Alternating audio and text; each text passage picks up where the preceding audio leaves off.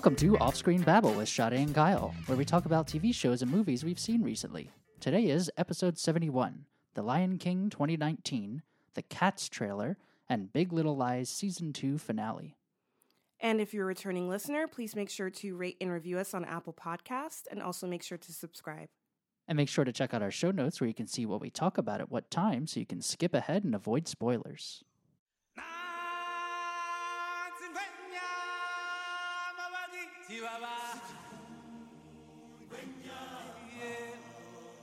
So the first thing we're going to be talking about today is The Lion King.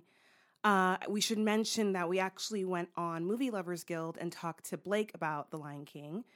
So I feel like we might be referencing some of our feelings, like, when we were on Blake's show. But just so anybody knows, if you're interested in hearing that episode, look in our show notes and you can find the information so you can listen to that. But for today, we're going to be talking about The Lion King 2019. Kyle and I have a guest, and it's going to be my sister, Yet. Hi, Yet. It's me. Yeah, so Yet has been on our show before, but it's usually just been Yet and I. Mm-hmm. And now this is the first time with Kyle on it as well. That's right. And we all saw The Lion King 2019. And yeah, I think also the format of this review is going to be a little bit different because we normally try to do a review and then spoilers. I'm just going to say this is all spoilers because most people have seen the 1994 version. If you haven't, what's wrong with you? Yeah, so if you're like, I don't want any spoilers, then yeah, I guess don't listen to this segment. But I think it's just going to be easier for us just to have an open conversation about this movie. In case someone's like, The Lion King, what is that? I'm going to read the IMDb synopsis. We shouldn't laugh. Maybe there's someone. Sure, yeah. The IMDb but synopsis. I laughed too. I'm not saying just you. After the murder of his father, a young lion prince flees his kingdom only to learn the true meaning of responsibility and bravery. This version of The Lion King is directed by Jon Favreau, who's directed tons of movies. He's written and acted in tons of stuff. But I think for directing, he's probably best known for Elf, Iron Man 2, and Jungle Book. There's other stuff too. This is written by Jeff Nathanson, which I'm going to get into the writing in a second because I was going to say, this movie is written by him? Yeah, because I almost feel like the credit should go to the 1994 writers, but we'll get to that in a second. But this is written by Jeff Nathanson, who wrote Speed 2, Rush Hour 2, Catch Me If You Can, and Rush Hour 3. Huh. So yeah, I guess with this, because this movie is a remake, the easiest way... It's hard to not compare it to the 1994 version. So I wanted to first mention, or at least kind of discuss our thoughts about the 1994 version. Yet you are a few years younger than me. Mm. I remember that you watched The Lion King a lot when I was little. So what does the 1994 animated version mean to you, or how do you feel about it? It's literally my favorite movie. Oh, okay. So not just your favorite Disney movie. It's my favorite movie, ever. Okay. Yeah. Have you seen it recently? I think maybe like a year ago. Okay. Like it was on like ABC Family or something, and like I recorded it on YouTube TV. I don't know if you guys still have it, but maybe. Yeah, I watched it and then I rewatched it because I can never watch it just once. So okay, so you really like it. Did you ever? I know you used to watch like the. Was it Lion King 1.5 or Lion King 2 that you used to watch a lot? Both. Okay. But I watched Lion King 2 a lot because I guess I remember you telling me I broke the VHS tape. I don't even for the original. That. Oh, okay. Well, you would always tell me like, yeah, you broke it, so we only had The Lion King 2, and I watched The Lion King 2 so much. Okay. And then did she say that and she broke it so you couldn't watch it anymore? I don't remember that happening either. So yeah, I don't think that happened, but yeah. But yeah, no, I remember watching The Lion King 2 like so much that like obviously you couldn't forget the first Lion King, but like I would reference Lion King 2 more as a kid than the first one. But then I remember maybe I was like 10 or 11, and it was like The Lion King. I forgot which anniversary it was, but they came out with like a special edition of the DVD where it had like a new scene, like they added a new song to the movie. Really? Yeah. Into the original Lion King? Yeah. Oh, okay. I forgot which anniversary it was, but like The song was called "The Morning Report," where Zazu is giving Mufasa and Simba the morning report, but instead of just talking, like speaking, he's singing it. And it's like a silly song that leads up to the pouncing. Okay. So Was it good? It's a cute song, but I could do without it. But like nothing beats the original. Yeah. Okay. Yeah. But what was I gonna say? Yeah, no, I just remember watching that one specifically so many times. Like especially like in like middle school and like kind of early high school and things like that. I would just watch Lion King like all the time. So yeah, I didn't realize that it was actually like your favorite movie. I just knew you liked it a lot. So that's really good going into this movie, knowing how you feel about it. Yeah. So yeah. Kyle, what do you think about the 1994 version of The Lion King? So I haven't seen it in a while. I think maybe not since like middle school or high school or something. But I remember it very clearly. I think I've seen it quite a few times. Definitely not to Yet's extent, but I did really love it. And the songs were great. Yeah, I just remember thinking the movie was awesome. I really liked all the different characters too, like Rafiki, the hyenas, some Timon and Pumbaa. You know, I love the whole bunch together. So yeah, okay. So you definitely liked the movie, but you just haven't seen it in a long time. Yeah. Okay. And yeah, for me, probably the same. I haven't seen the 94 version in a while. I really liked it. I remember it being like a really emotional movie for me because of Mufasa's death. Like I remember that being a big thing, like, oh wow, I'm like really emotionally moved by this moment that happens in this movie. And knowing that whenever I watched it, that was going to be like an emotional thing every time, even though I knew it was happening. I have like some quick, like very tiny facts about the 94 film that it's just like really small. But I think a lot of people always reference that it's Hamlet. They're like, oh, it's the story of Hamlet, which I feel like it's not really, because like in Hamlet, everyone dies. And in the Lion King, everyone doesn't die. So like, I mean, it's influence. Yes. I'm just saying, everyone always says like, oh, it's Hamlet. And it's like, well, it may be influenced by Hamlet. Yeah. Apparently the relationship with Simba and Scar is references to Hamlet. The other thing is that it's also influenced by the Bible, I guess, the story or the lives of Joseph and Moses. So there's multiple influences, I guess, in this film. The other thing that I've heard of before but never really looked into was that the controversy when this movie came out was that it bears a lot of similarities to, I'm going to mispronounce this name, Osamu Tezuka. They had a 1960s anime series called Kimba, the White Lion. And if you look into this, you start to see like, this came out in 1960. This movie, The Lion King, came out in 1994. If you look at some of the stills, they look very similar. Some of the plot lines seem very similar. And Disney's, I guess, word on this has always been like, no, it's not the same. And then when you start looking into it, a lot of the animators were fans of this person. So it seems very much like one of them even worked in Japan. Okay. Yeah. Yes. Yeah. I read that too. So that seems a little weird, like that legacy of like, wow, Disney's so creative. And then learning that is like, maybe they weren't that creative when they did this. Like, I don't know. I was wondering, is this based off a book or anything, or? The Lion King? Yeah. Well, no. What I'm saying is it seems like it's highly based off of a 1960s anime. Yeah. But so it was supposed to be just like an original story. Disney claims that it's like, we just came up with it. And then a lot of people who are familiar with this anime are like, what? Like, wait, this is a lot like this other thing that came out decades ago. Did you see that anime yet? I've watched a few episodes when I was like, maybe like a freshman in high school or something. I don't remember it too much, but it is definitely like an old school anime, and there is like a lot of similarities. Like they also have a baboon character. There's the young Prince Lion, and he has like a female companion, like his equivalent to Nala. He has his father, who's like the king of the jungle and things like that. Yeah, so essentially it's the same movie. Or the same thing. Like, but that's interesting. It was a show. Oh, yeah. So I don't know, but that's the little bit of controversy, I guess, connected to the 94 version.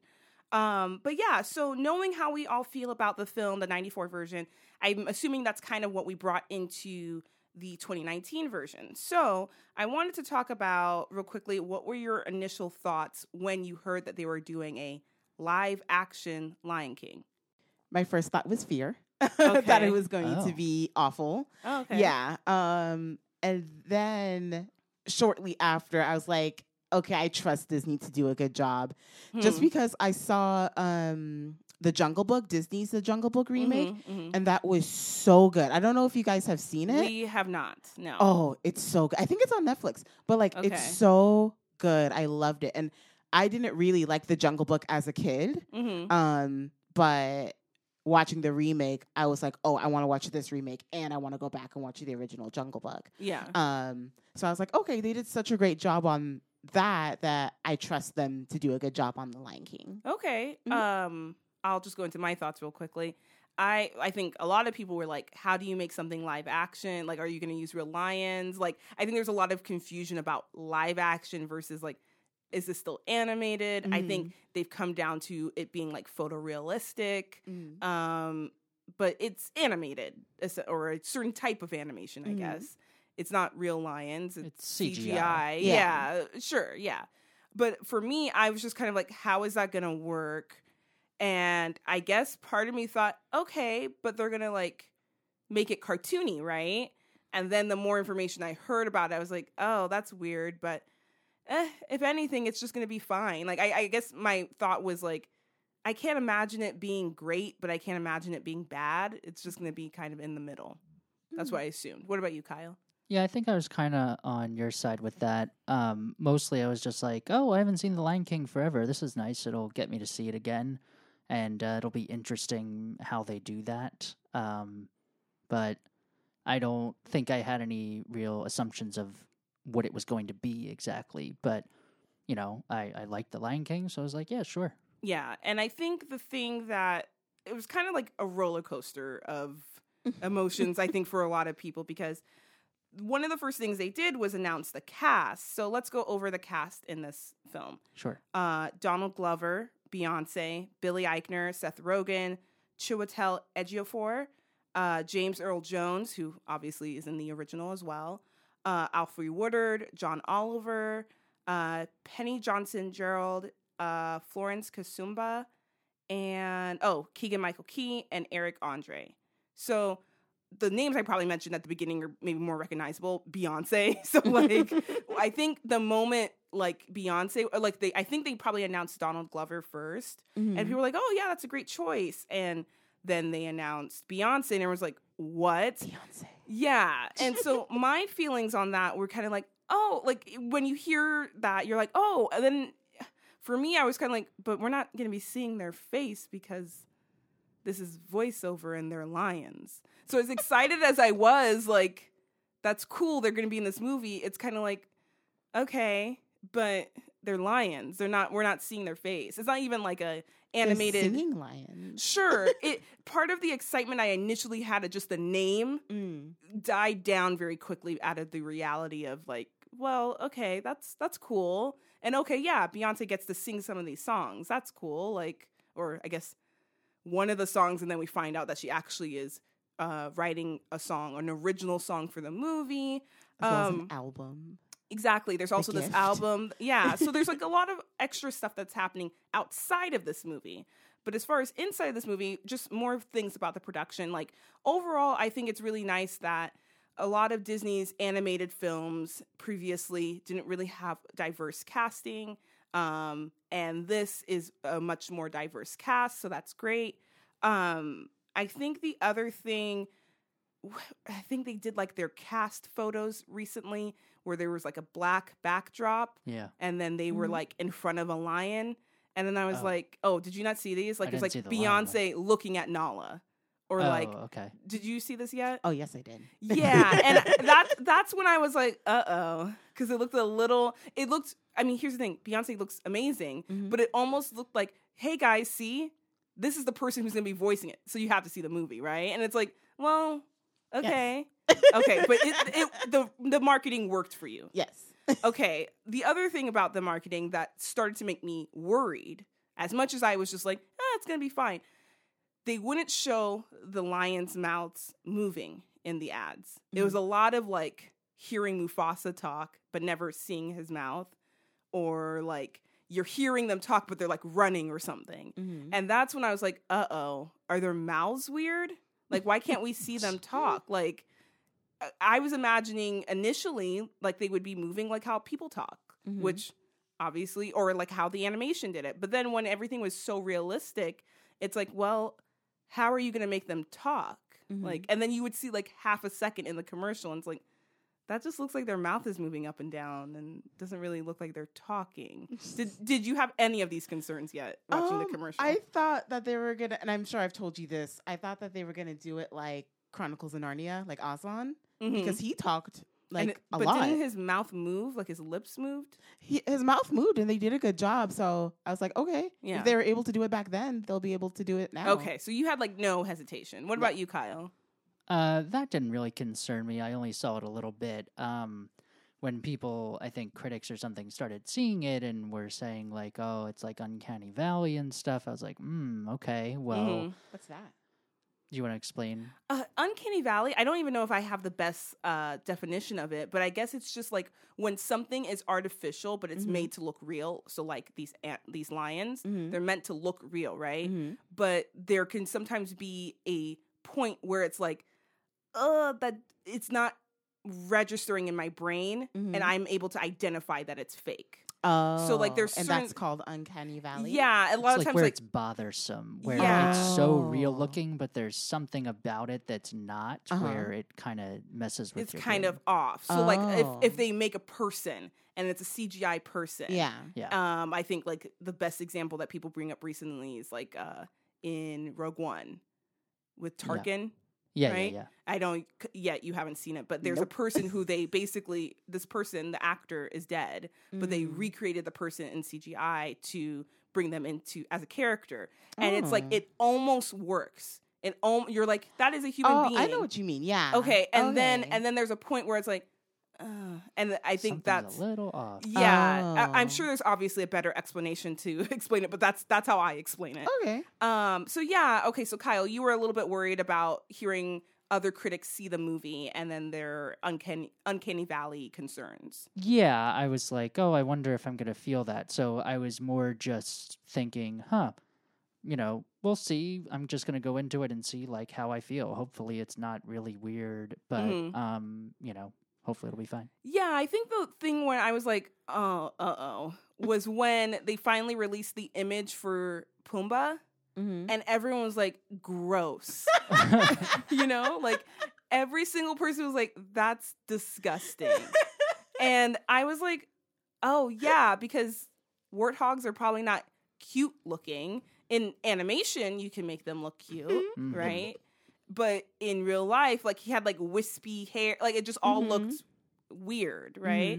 Or I mean, not weird because it probably looks very accurate to what a warthog looks like, but I guess it was just terrifying because maybe many people didn't know what a warthog looked like. I don't know. So that's when I was like, oh, maybe this isn't the right medium for this. Like that's awesome that they're able to recreate these animals and make them look super realistic, but maybe this story isn't going to be the right one for it, because do people want to see that's when I started like questioning it. But yeah, so anyway, let's now that we kind of knew what we were getting into, to talk about this movie. I think I still was kind of like, it'll be fine. Now that it's been a few days, I think overall my impression of the film is just, I don't think it's good. And I'm actually surprised that I'm now concluding that, because I really thought it's in the middle. Kids are going to like it. It's fine. Maybe it's not for me. And I can't imagine children liking this movie enough for them to ever think about it again. I could see a kid saying like, oh, I want to go see this movie. And then being like, okay. And then moving on with their life and never referencing this movie, like versus when we saw Aladdin, which I was like, this is a meh middle movie. I think kids though would have been like, this is awesome. Will Smith is so funny. Oh, let me see this again. Oh, I love all the dancing. Like, I think, I think kids were like, oh, I want to see this. And this movie lacked emotion. for reasons we'll get into in a second. But also, for me at least, it lacked like any fun that the cartoon had, with exception of Timon and Pumbaa. Okay. So I was yes, like, excuse me? yes. So The stars of the show. yeah. Yes. So why don't you two tell me your quick review, and then we can really get into like each and every detail. Yeah, give me your like overall review or impression of the movie. I think maybe I'm just biased just because it is my favorite movie and I was so excited to see it. Yeah. But like I thought it was good. I definitely have a few critiques Okay.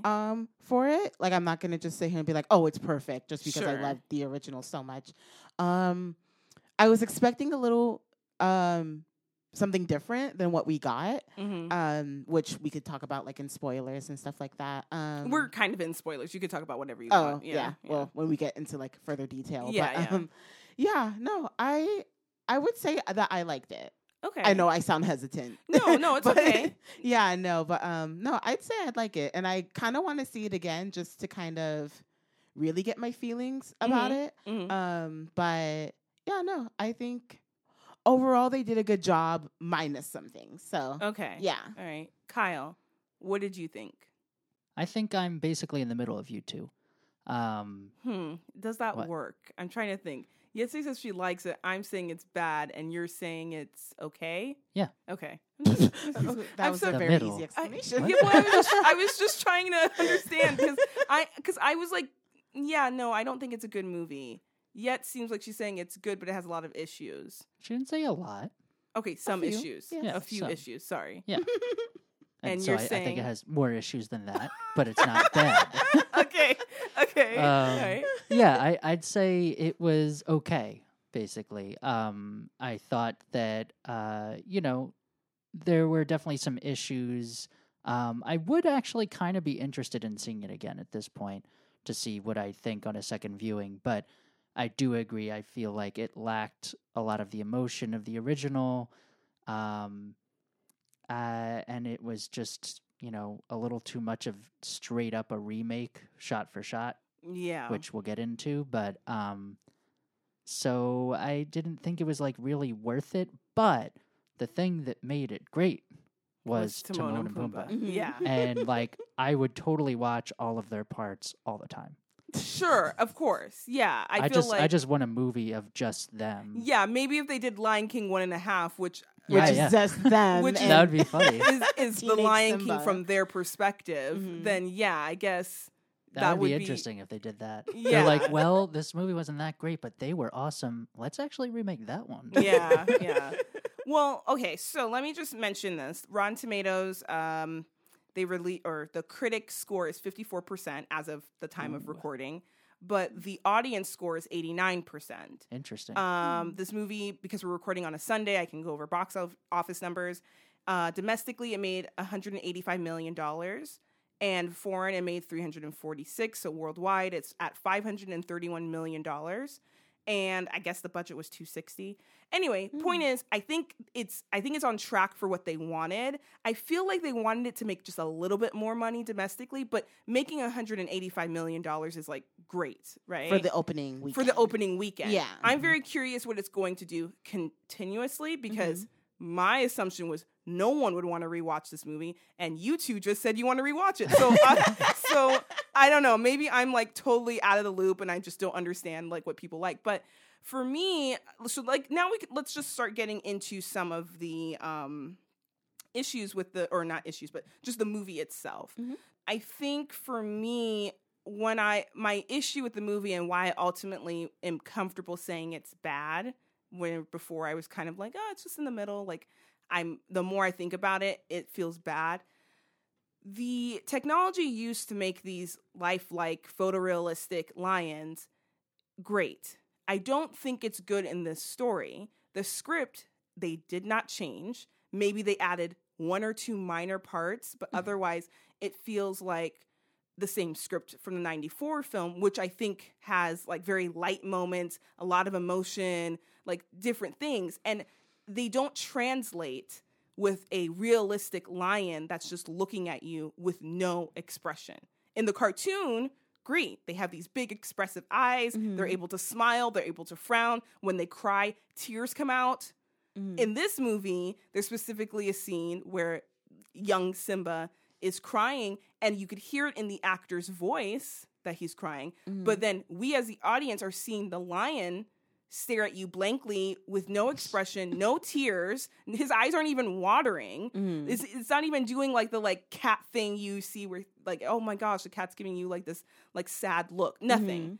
And I don't think that's the actor's fault. I think that's just the or the CGI, like the technology they're using for this. And so I think if you can't get any emotion out of your actors, or in this case, these CGI lions, that ruins the movie. Yeah. That ruins the movie. That was like a major thing for me too. Okay. And I imagine if you're a kid, a lot of kids, like, I'm not trying to say kids are stupid, but kids need visual things. Like they need like, okay, you're sad. I want to see you be sad. Hey, okay. so do we.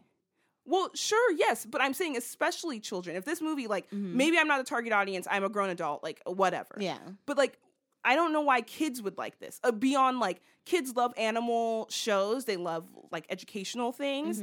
But this isn't an educational story. Yeah. It's telling you this, like, Shakespearean-esque story of someone's father dying and them having to come back to their kingdom. Like, that should be, like, really emotive. Yeah. And it's not. And so I guess that's the first reason.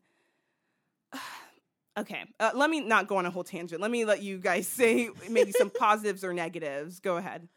No, I think the characters not emoting was a big issue. And then them, I would think that they would research body language in lions. So, like, for example, when baby Simba is crying, he is sad, right? When a cat is, like, sad or in distress, ears go back, maybe they, like, hold their body a certain way or something like that. With him, he's just, like, looking up, like, okay, you just get stone cold face, like, no expression, nothing. Pretty much. I feel like the people that were, or not the people, but the characters that were most expressive were Timon and Pumbaa, and Rafiki, and Scar, I think. Okay. Yeah. All right. Yeah. So I thought maybe we might want to go into each performance, but Kyle, before we do that, what do you have to say about a positive or negative that made you lean towards how you ultimately felt about this movie? Well, actually, I was thinking that a nice way to talk about it may be this emotional aspect first in any of the characters where we feel like it was important. So, like, for me, the pieces where that come are when Mufasa dies and Simba's reaction, as we're saying, just totally not expressive. So instead of like crying like I did with the first one, I felt basically nothing. Yeah. Which, like, even with the nostalgia of it, which should also produce emotion with that because of that connection. The other emotional aspect I would say was, and I don't think this is as much in the animation, but in the storytelling and what they specifically did with Rafiki in the original, I felt very connected to him and was like excited when he came back and was fighting, and excited when he discovered Simba was back and all of that. And with this one, I felt like they just did not do the same amount with Rafiki, and you just didn't get that connection to him. That's true. Now that he's saying that, because I remember in the movie Rafiki's very expressive. He's very loud and like in your face and like just like kind of like silly and like, yeah. But this Rafiki, the 2019 Rafiki, was very cool and mellow and like things like that. He hardly said anything, like Rafiki was a much bigger part. Another language for most of this movie. Yeah, that's true. Yeah. So. Yeah, which I think he kind of mixed the two in the old one, right? But there was just more of him. Like, he was more present. Yeah, he wasn't really that present in this movie. Which, again, I'm not trying to be like, so you think the movie's bad? But with all this being said, the movie is an hour and 58 minutes, I believe. The original version is an hour and 28 minutes. Let me make sure I'm right. Yeah. So they added 30 minutes into this movie, but somehow... One, I can't really identify 30 minutes worth of new content. So I don't know. This movie felt slower, like the same movie, but slower and unnecessarily so. And it felt like the little moments here and there were just not as effective as I think what they wanted them to be. Mm-hmm. And overall, I just feel like this movie, at first I was going to say maybe they don't know who this movie is for, but I kind of almost feel like they feel like this movie is for adults. Like, okay, you don't want to see a cartoon, right? You want to see like real stuff. So like the real lions and Rafiki wouldn't be like jumping up around and being lively. He'd be more subdued. So that's what we're going to do. I just feel like that's the little changes that they did make felt like they were guided in the sense of, oh, it needs to be grounded. It needs to be real and not fun. And like, dang. Like, and I just don't understand how that is going to translate for anyone because or for their target audience, because their target audience is probably children and adults who have seen the 94 version, who maybe have children of their own now, right? And I feel like that's who they were marketing to. Children, or to the adults who the adults who watched it and who possibly have children now. Sure. Yeah. And I guess I'm just imagining if you're an adult who watches this, like me, it's just like, oh, why wouldn't I just watch the 2D animation one? I want to ask you guys something. Yeah. Besides the kid that was sitting in the row, the same row as us, did you see a lot of children in the theater? Well, we went at 8 p.m. at night, so I wouldn't imagine seeing a lot of children on a Thursday. Like, I mean, school's out. School's out. That is true, but It is kind of late. It was for the a opening. young kid. Yeah, it's opening night. So I imagine like today on Sunday, kids are going now versus when we I was went. just wondering, like now that did I see a lot of children? No, but for instance, bringing up that child who was sitting next to us when Mufasa died, this was his reaction. Did his dad die? And that was it. No, he didn't sound distressed. He didn't sound concerned. He was just like, huh. He's dead. Like, it was just like, so, and I think that's truly because of the style of what they're doing with these effects. I think they just lack any emotion. And, you know. Oh my gosh, now that you brought that up, sorry not to go off subject. Have you guys seen that video of the little girl who's watching The Lion King for the first time? No, she's watching the animated version? The animated version. Okay. And it's in Mufasa's death scene. And she's screaming.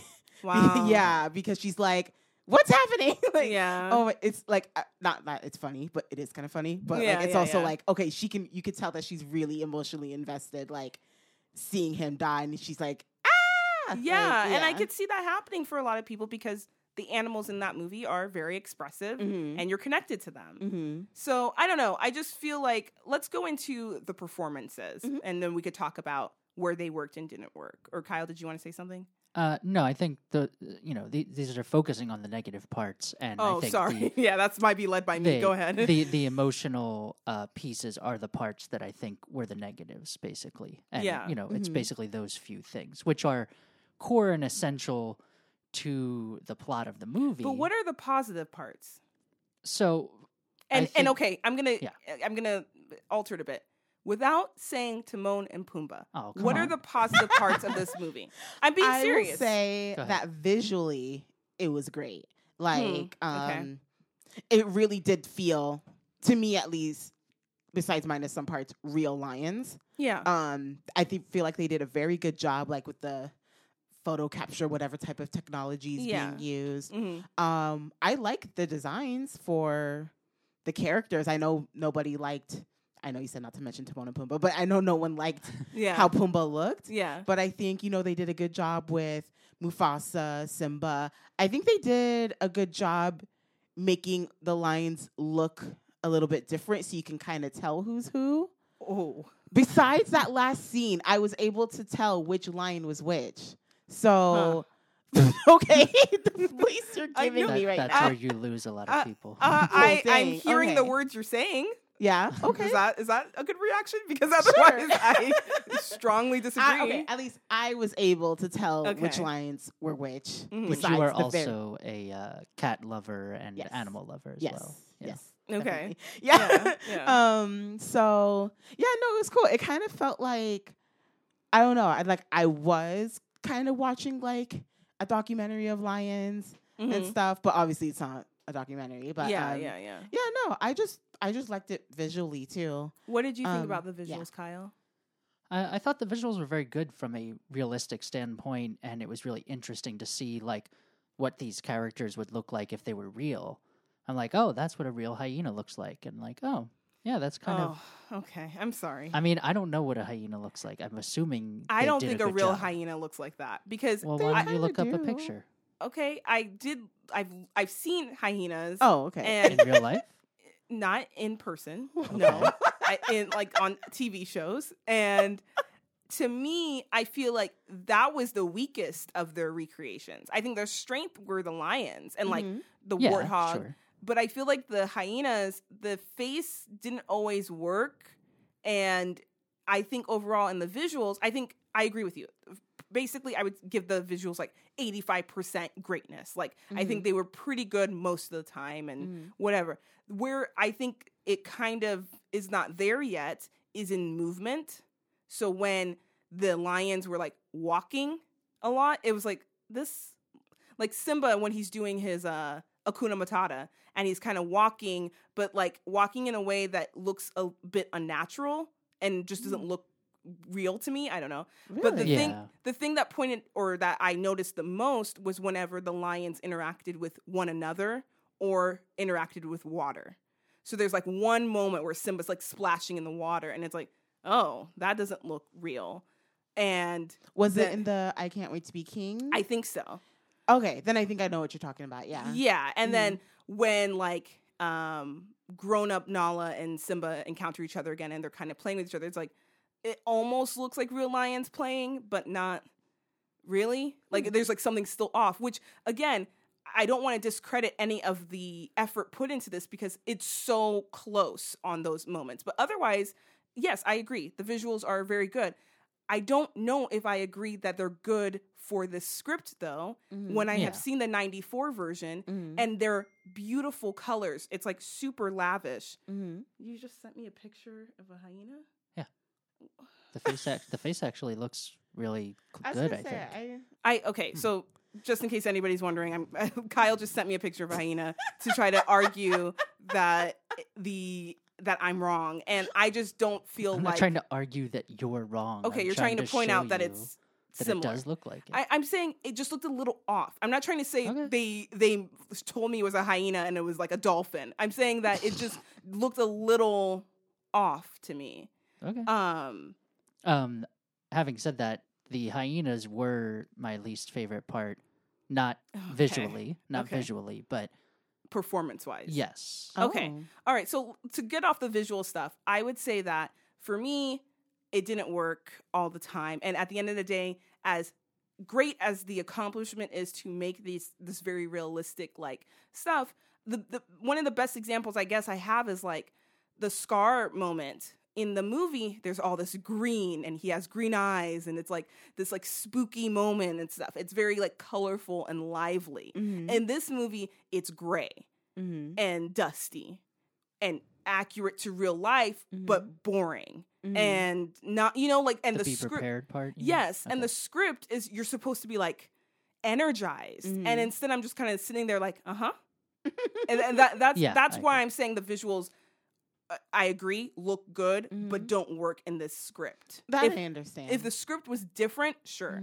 But in this script, I don't know. But Or if they used like realistic animals, but like still added some like Disney elements, like even in Scar, like 2019 Scar's like Be Prepared segment, they could have made it green. I think I added feel, some fog or something. Like, yeah, but that would have gotten rid of what they were trying to do, which is we want it to look like if lions were in Shakespeare, or yeah, yeah, I don't know. That's I guess a better way of saying that. Like some of the issues that I had with it were like, I feel like they could have added some Disney elements. It didn't need to be like super duper realistic, but I Exactly. understand that's what they were trying to go for. yeah. So yeah, Yeah, also, I'd say that a big part that drives the emotion as well is the music, and I don't know if partially it has to do with we were at the top row and I felt like our sound was much lower than it should have been, but also even just listening to the soundtrack a little bit, I feel like the sound mixing was kind of off. It didn't bring the vocals forward as much as I felt it should, and so it didn't have the same impact. like And listening to the especially- album by like on Spotify or something. Yeah, yeah. Oh, okay. Apple Okay. Music, but Here. Oh. Okay. Okay. Well, let me just say this about the music. So, right from the beginning of the movie, the way the movie starts is so, I think, very iconic for most people. They remember that beginning, they see the sunrise, and you're hearing Circle of Life, or the beginning of it, right? And so the 1994 version was sung by Carmen Tawili and also performed by Lee Boehm. The 2019 version is also performed by Lee Boehm, but it has a different singer named Brown Lidigwiki Mahizi. Sorry, no, it's probably mispronounced, but it's just a different singer. And I don't want to ever say like, oh, wow, she's not a good singer. She has a different style of singing. And the issue, again, is that they didn't change the song. They didn't make it faster. They didn't make it slower. They didn't change the style of it. They're like, oh, do the same song, but let's have a different singer who has a different style. So when it hits your ear wrong.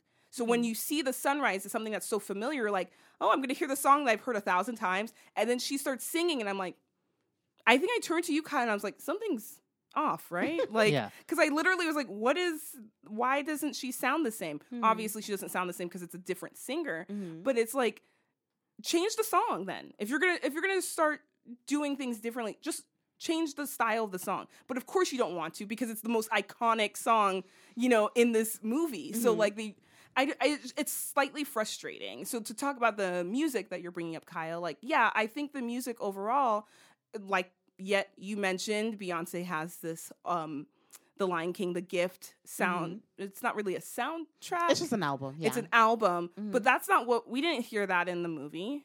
We only heard like the normal songs and her new song Spirit, which again, another issue I have with this movie is editing. When Spirit starts, which I think is I think the song is fine, right? In this movie, it does feel like this is new. And maybe that feels like this is new because I'm so hyper aware of the 94 version. But in this movie, the editing, it's like the song starts and it's like Spirit, and like you hear it, and then Simba catches up to her. They fade the music down, they turn it off, and then he's like, come on, let's go. And then they bring it back up again really awkwardly, where it felt like, why wouldn't you just have the song playing the entire time? Like, it felt very cut, and now here we start again. And there are other moments where like scenes would end and I'm like, what just happened? Like, and I've heard some people reference like there are some like editing stuff in the 94 version that's also, it feels a little like it's skipping things, but I feel like it was very noticeable in this version. Did you guys have any issues that you wanted to talk about regarding the music or the editing? I felt like the music was great. I didn't have any issues with the music, but I also listened to the soundtrack a lot before the movie, before I saw the movie, so maybe I just got used to it. Yeah. I didn't have a problem with the Spirit moment. So did you know about the Be Prepared? Yeah. That it wasn't going to really be a song as much as it was just talking. Like a little bit, yeah. And you were I liked okay it. with that? Okay. Why are you looking at me like that? Here's the thing. Good. I'm happy. You're happy. Thank you. But no, I felt like my issues with the editing is that it felt very choppy, and I've been noticing me saying that with a lot of movies recently. So I don't know if that's like an editing choice that's becoming more popular or something like that. Because I remember even when I watched Avengers Endgame, I felt like, especially in the beginning, it was like chop, chop, chop, chop, chop. Yeah. But here I felt like it was with the editing, also with the dialogue, where it felt very quick, where it's like this character's talking and this character's talking and this character's talking, and it's like there's no like moment of like absorbing what they're saying. They're just talking at each other. Yeah. Kyle, what did you think?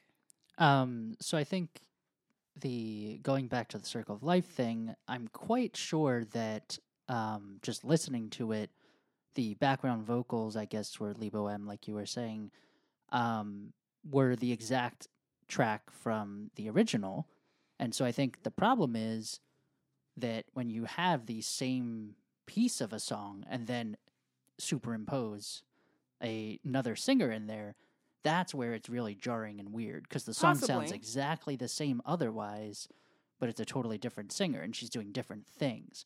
Whereas when you cover a song, normally it's all different, performers and things. So, and that's fine. It's like, oh, this is a different take on it. And maybe they're trying to do it exactly the same, but it's a cohesive, completely different version. So I think that was like the main problem with that moment, which was kind of weird feeling because of that. Yeah, it's a weird way to start your movie. Exactly. Wherein you're like, wait a minute, what? Like, what's happening? Yeah. Yeah. And then the sound mixing as well, as you were saying, when it drops out, it was a little odd. The sound mixing, like you were saying, was a little odd in like that one part where it drops out completely. And then I just felt like the balance was a little off with vocals, dialogue, all of that kind of together, which I don't know if it was also related to just the volume in our theater, but I just felt, even listening to the soundtrack, that it just, I don't know, I don't think it was mixed right for me, at least. Mm-hmm. Yeah, I mean, I want to mention real quickly before, because I guess we're kind of winding down, and before, I want us to go through each performance and just talk about what we liked and didn't like. Oh, one last thing on the music. I thought Little Simba was doing way too much with the singing. Okay. And all right. It was not great. Okay, we'll get back to that in a second, but because we're going to talk about each performance. Sure. But overall, I wanted to make sure I mentioned, like, we all agree that there was a lack of emotional connection, a lack of creativity, right? Because they're doing the same movie. Like, I'm trying to think, there were some creative elements here and there, like with Timon and Pumbaa. They felt like the most new material. So that's great. But otherwise, everything else felt exactly the same. And yeah. So the one thing I want to mention, which I'm not going to go into because I'm not an expert on this, I couldn't find a source. I listened to the Blank Check podcast, so they reference this. So listen to their show because obviously they're going to be more knowledgeable about this specific element. But the thing that they brought up was the Lion King musical, which yet you haven't seen. No, but I've listened to the soundtrack. Okay. A bunch, yeah. And Kyle, you haven't seen. No. I saw it on a field trip when I was younger, so I've seen it once. And so lucky. Yeah, it was a really weird field trip because I'm like, wait, why are we doing a field trip to this? But like, that's what grade were you in? I feel like 7th grade. I don't know. But in California they were doing it? In LA when we lived in LA, yeah. Yeah. But anyway, so Julie Taymor directed The Lion King on Broadway, and she won. First off, that Broadway performance has won several awards, but she also won for Best Direction of a Musical. And so on Blank Check, they reference, because Griffin Newman's an actor who gets invited to like Hollywood events and stuff. So I guess he overheard or something, whatever, that Julie Taymor was really fighting to get an interview to direct this movie, The Lion King 2019, because she felt like, well, guys, I did the musical. Like, let me try to do the movie. And apparently her take was like, you can't do the photorealistic thing. It's not going to work. Like, if you do the photorealistic thing, it's not going to work with the script. So her idea, I think, maybe might have been more, I think also she mentioned that there has to be a human element to it. If you are not familiar with the Broadway musical, if you ever look up any pictures, the way they do it, it's performed by people, obviously, and they have these like really interesting, elaborate masks that like can move forward, and their body movements that truly, maybe in picture, you're like, that's a person wearing a large lion mask. Like, what is that? But when you're watching them perform, you forget. You're like, wow, I'm watching lions perform Lion King right now, you know, like, and who knows what her exact tactic was. Again, I cannot find any other sources besides the Blank Check podcast. So, you know, whatever. But I just think hearing that makes me wish like that would have been nice to see some creativity, a different direction. Who knows if it would have been good? It could have been awful, but at least it would have been like you went for something, you tried something different, and you didn't just do the exact same thing. Who directed this one? Jon Favreau, who also directed Jungle Book, who has been very connected with this photorealistic thing. And it really felt like apparently Disney had no interest in anyone else directing it but Jon Favreau and using this technology for it. Okay. So there's that. I don't really think the direction was bad. I think it was just shot for shot. And Kyle, you were telling me like, oh, well, Jon Favreau says it's not shot for shot. And blah, blah. It was shot for shot. No, he didn't say it wasn't shot for shot. He said there was 30 minutes of new material. Where? Apparently it's scene there. where they go into how the lionesses are living under Okay, Scar's that is rule, new. because that doesn't happen in the movie. Oh, really? Okay, but I think that's it happens in the musical because Nala has her Oh. own song in the musical. Mhm. But in the movie we see like a little bit of it, but in this movie they really showed us like this is how they're living. This is how Scar's treating them. Which, fun fact, in I think in the musical and in the Lion King books, Mhm. Scar tries to make Nala his queen instead Oh. of Sarabi. Mm. Yeah, but Disney didn't do that because that's creepy. Because he's an old lion and she's like a young. Sure, I guess. line, But yeah. again, like I feel like that would have been more interesting. But yeah, but then that's what makes Nala like, okay, no, I need to get help, and that's why she runs away and finds Simba. So Interesting. Yeah. Yeah. I just wish something like that could have been done, like what you're saying, like just even changing it a bit. Like, okay, yeah, there was 5 minutes of that scene. I still don't know how that added to 30, but There was whatever. also the hair going in the poop. they went very much in detail about that. Because like in the and originals, we felt that was a good scene. not for this movie. Okay, so this is what I'm saying. I'm I'm just saying the material's there. I didn't say it was good. Okay, I'm hearing you both say that the movie is good, though. Hey, I said okay. Okay, whatever. So this is why I just want to make Sorry sure. to throw you under the bus. Jack. You better explain yourself. I don't Yeah. know. Yes, I'm not. I'm glad I saw it. Like, Okay, good. Yeah. And I'm not trying to make it seem like I think it's bad, therefore it's bad. I just want to make sure that it's not just my voice being heard. Because overall, I feel like you guys are agreeing with me. So that's why I want to make sure. Well, Well, that's you're why not- I admitted that, like, there's issues with the movie. Yeah, yeah. But overall, I enjoyed Your seeing experience, it. you still enjoyed it. Yeah. Got it. Okay. You're not letting us talk about Timon and Pumbaa. Okay, so let's get into the performances. Is there anything else we want to talk about before we talk about the individual performances? I think we're good. Yeah. If anything comes to mind, go Okay. ahead and say it. Mhm. Okay, so let's start with the hyenas since Kyle brought that up earlier. So real quickly, let's see. The hyenas in the 94 version were Shenzi, Bonze, and Ed. They renamed 2 of them.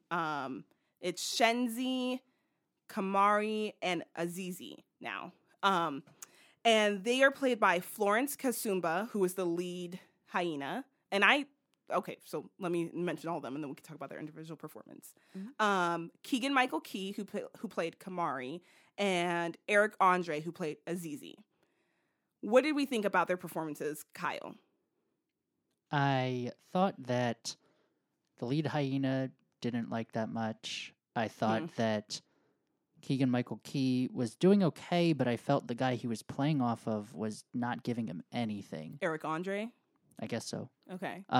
So I really thought their banter together was not that enjoyable, especially considering I thought the hyenas in the original were really great and it was a fun banter.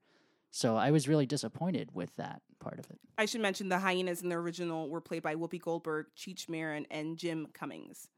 What did you think about the hyenas? They weren't my favorite. I actually really enjoyed Shenzi's character. I just thought she was cool, and I love the actress's voice. I think she did. Yeah, so this is what I'm going to say. I earlier mentioned like the diversity in the cast. I almost wish it was an all African cast because I know obviously they picked Black Americans for a lot of the roles, but hearing Florence Kazumba play Shenzi, I really liked that. Yeah. Do I think she had a lot to do? No. But when she was talking, I was like, ooh, I like her voice, you know? Overall, though, Kyle, I think you're very biased because you like Key and Peele, so you don't want to say anything bad about Keegan-Michael Key. I did not enjoy Keegan-Michael Key and Eric. I think they characters. both were bad. They weren't funny. It was like, oh, that's a joke, but then they somehow their timing always made it not funny. Well, that's why I'm saying I think that Keegan-Michael Key did an okay job, but then the timing with the other guy threw it off, and it was not good. And you guys are like, psh. Yeah, you can't see it, but we are glaring at Kyle and being like, absolutely wrong. I think they Anyway, both I were agree bad. that it wasn't good. Yeah, I think they both were bad. So, okay, so the hyenas, I guess, weren't our favorite parts. However, I really liked Florence Kazumba, and I just liked her voice. I liked hearing an African-sounding voice in this movie. All right, so now let's talk about Timon and Pumbaa, because that's what we've been kind of delaying this whole Yay. thing about. Earlier, everything we mentioned, they are probably the best part. For me, as much as I'm saying I don't necessarily think this was a good movie, I feel like every moment they're on screen was great together. So Timon is played by Billy Eichner. Pumbaa is played by Seth Rogen. Originally, it was played by Nathan Lane and Ernie Sambella. So yeah, I think, and I was shocked with Billy Eichner because at one point he has to sing. And he has a really good singing voice, which I didn't know he could sing. So that was shocking. And he was funny throughout. It almost felt like, oh, are they ad-libbing? Or maybe they just did all the new material just for them. But that makes me highlight, like, why can't we make Donald Glover funny, too? Like, Yeah. Donald Glover is naturally funny. So why couldn't we make Simba this time funnier? Right? But anyway, we'll get to that when we get there. But yeah, what did you think about Timon and Pumbaa? Stars of the show. Yeah, Like, yeah. Truly, yeah. No, they were great. Almost all of their jokes were funny. Yeah. And yeah, like I think that was when I saw you laugh the most.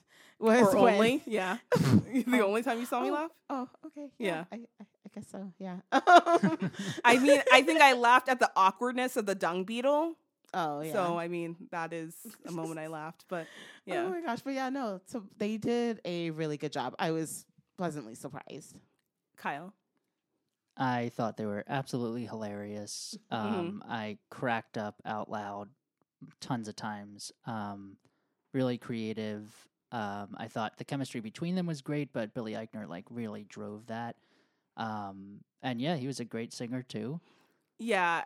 And I'm not even usually that big a fan of his. I was going to say, Billy Eichner, for me, I love the idea of Billy Eichner. Like, I love that he, like, Billy on the Street, I like the idea of the show. I like that he's so into pop culture and, like, all that stuff. But then sometimes his execution as an actor, like when he was on Parks and Rec, I Yeah. did not love that, you know? But I do like him sometimes. So I was kind of like, I love Seth Rogen, so obviously he's going to be the star. And it's like, no, Billy Eichner, this makes me really like him and makes me want to see him do other things. Yeah. And I hope that maybe he continues to get parts like this or maybe even bigger roles. Like Lion King 1.5. Yes, yeah, that The he live stars in action. that movie. That's Yeah. absolutely what Yeah. we need right now. Yeah, no, but I totally agree. I think he was the best. I think Seth Rogen was amazing.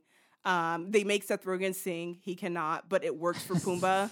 So, like, Yeah. you know, like, I thought it was really good.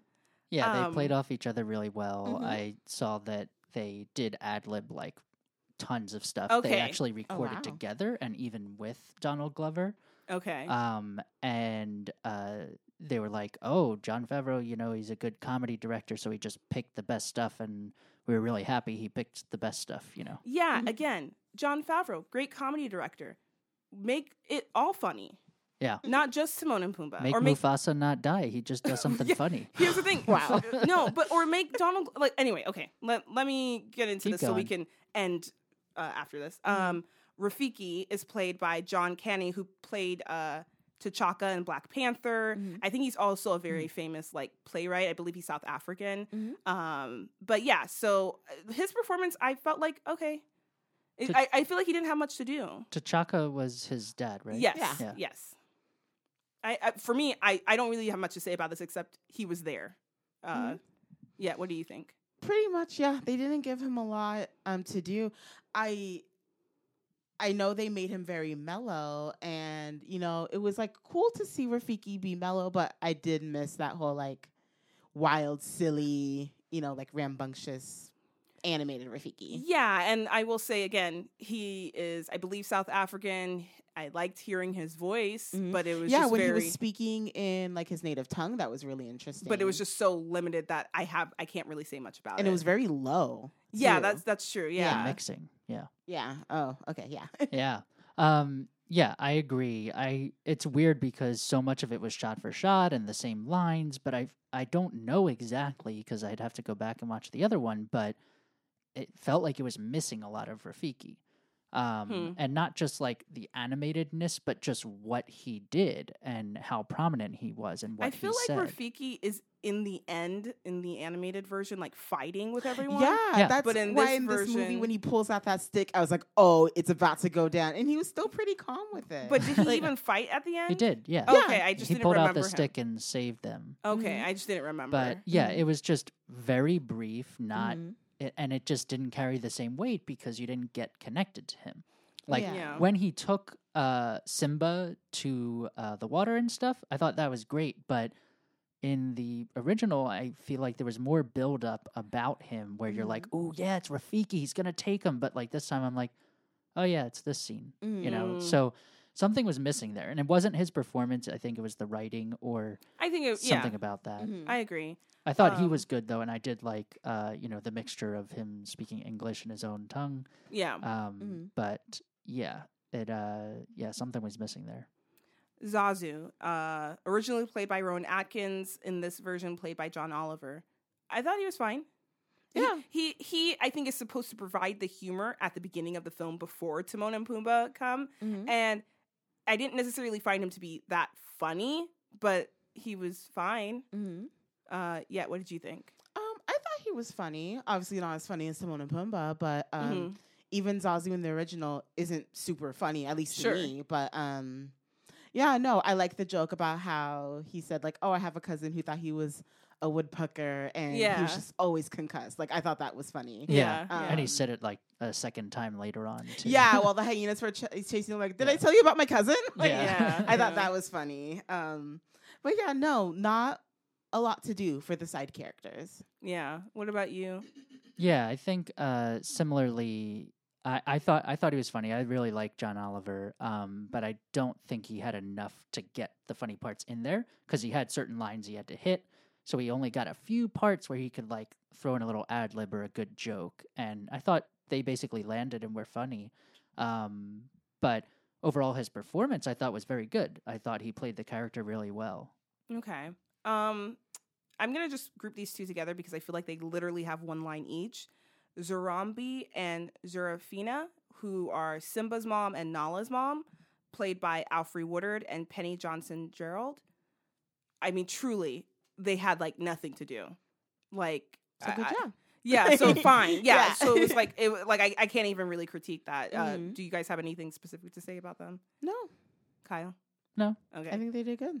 Mufasa, played by James Earl Jones. And I argue that they just did the same audio. Like, I argue that they just pulled They that from the definitely did not They got the use the same 94 version audio. and pulled the same thing. No. But I thought he was good. I think that it's James Earl Jones. Like, yeah, it was great.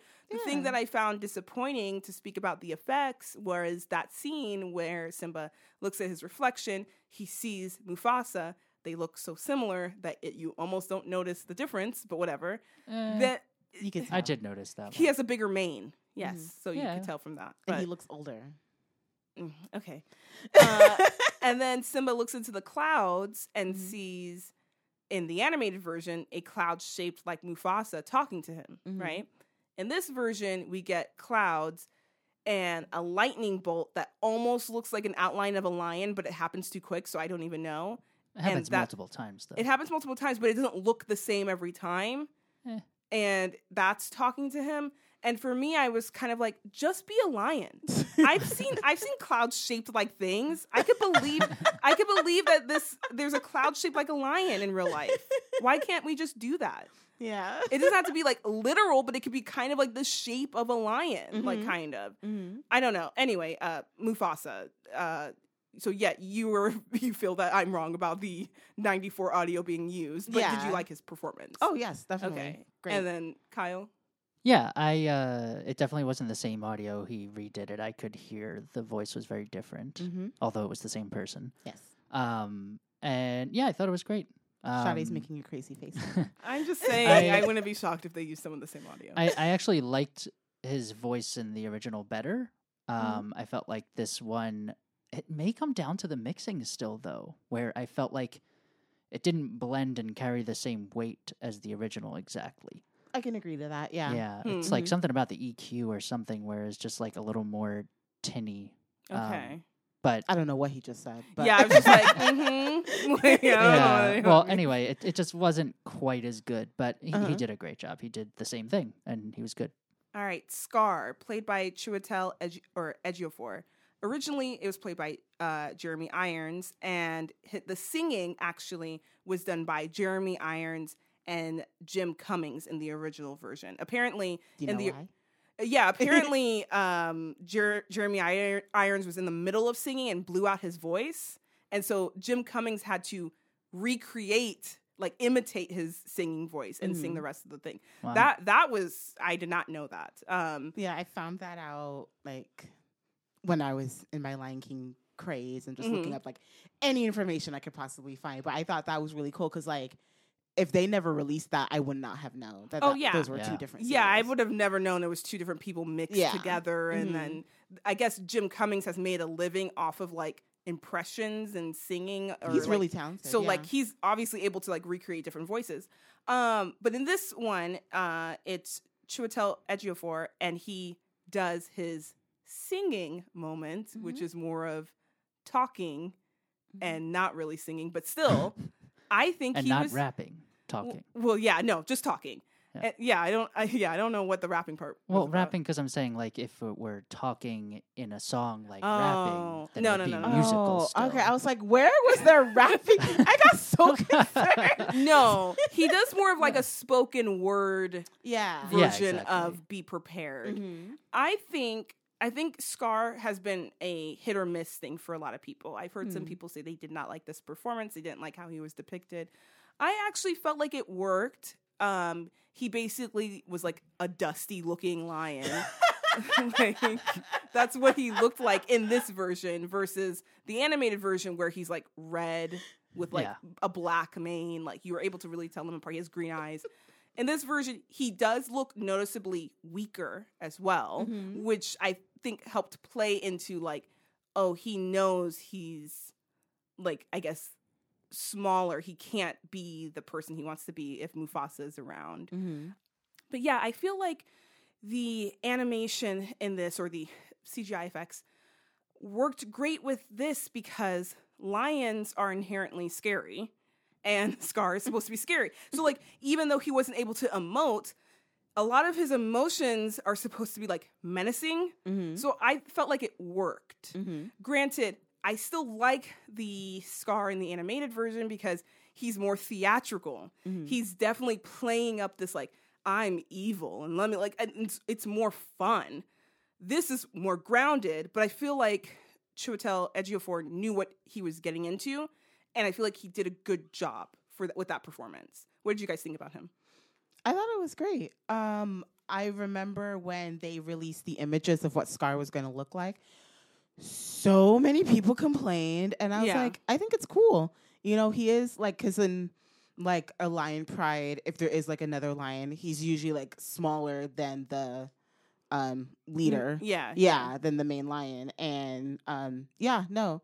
One thing I never understood about Scar, and I understand it's because he's evil and he wants all the power, but like, your brother's the king. You could be living lavish too, and you're raggedy. Yeah, I feel like if they ever developed the story, like in the 94 version, they would have shown him wanting to do more. Mm-hmm. Like, they never really showed what he wanted to do with the power. Mm-hmm. They just showed that he wanted power. Mm-hmm. If he was like, I want to control everything and I want to have everyone's attention and be like, they had shown that, but they didn't really. Well, I mean, he did it, right? He was like, oh, when I get the power, and what he did was have the hyenas rule and just kick everybody out and just like kill everything and just eat so that he can just eat and be the king. And That's true. Yeah. It just seems like there's a definite like failure in his plan because even if he wasn't kicked out, he would have starved because nothing else was there by the end. You know, like it's just a little bit like, if you really think about it, you don't have to dissect it. He wasn't a good king.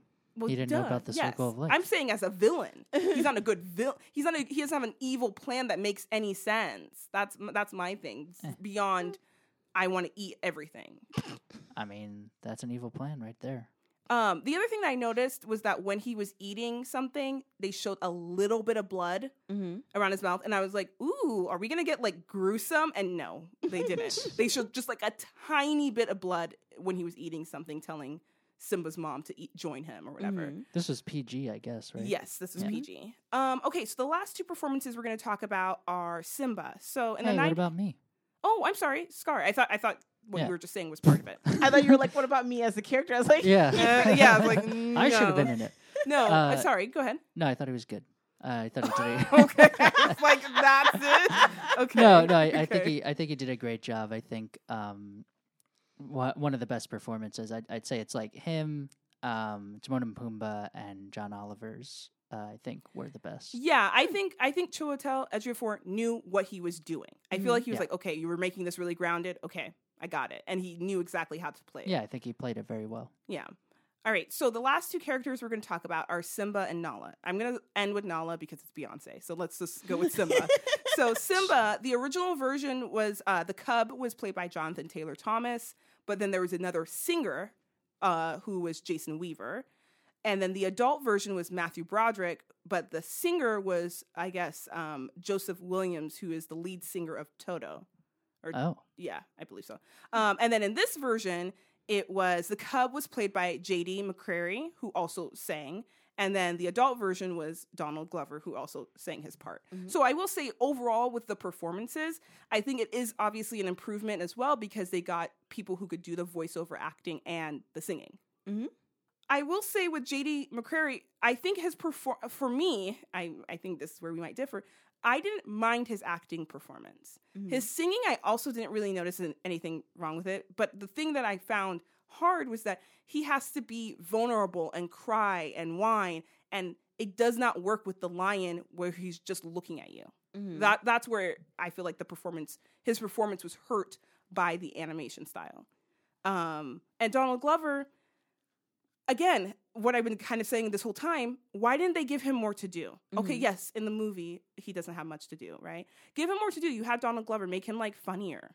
Make the Mhm. character maybe more cocky and like whatever. Just take a route and go that direction so Donald Glover can act more. Because I feel like he essentially had nothing to do. yeah, totally Like agree. just read a few lines. It was just like, okay, I'm done. Yeah, what did you think? I thought, what's his name? J.D. J.D. McCrary. McCrary.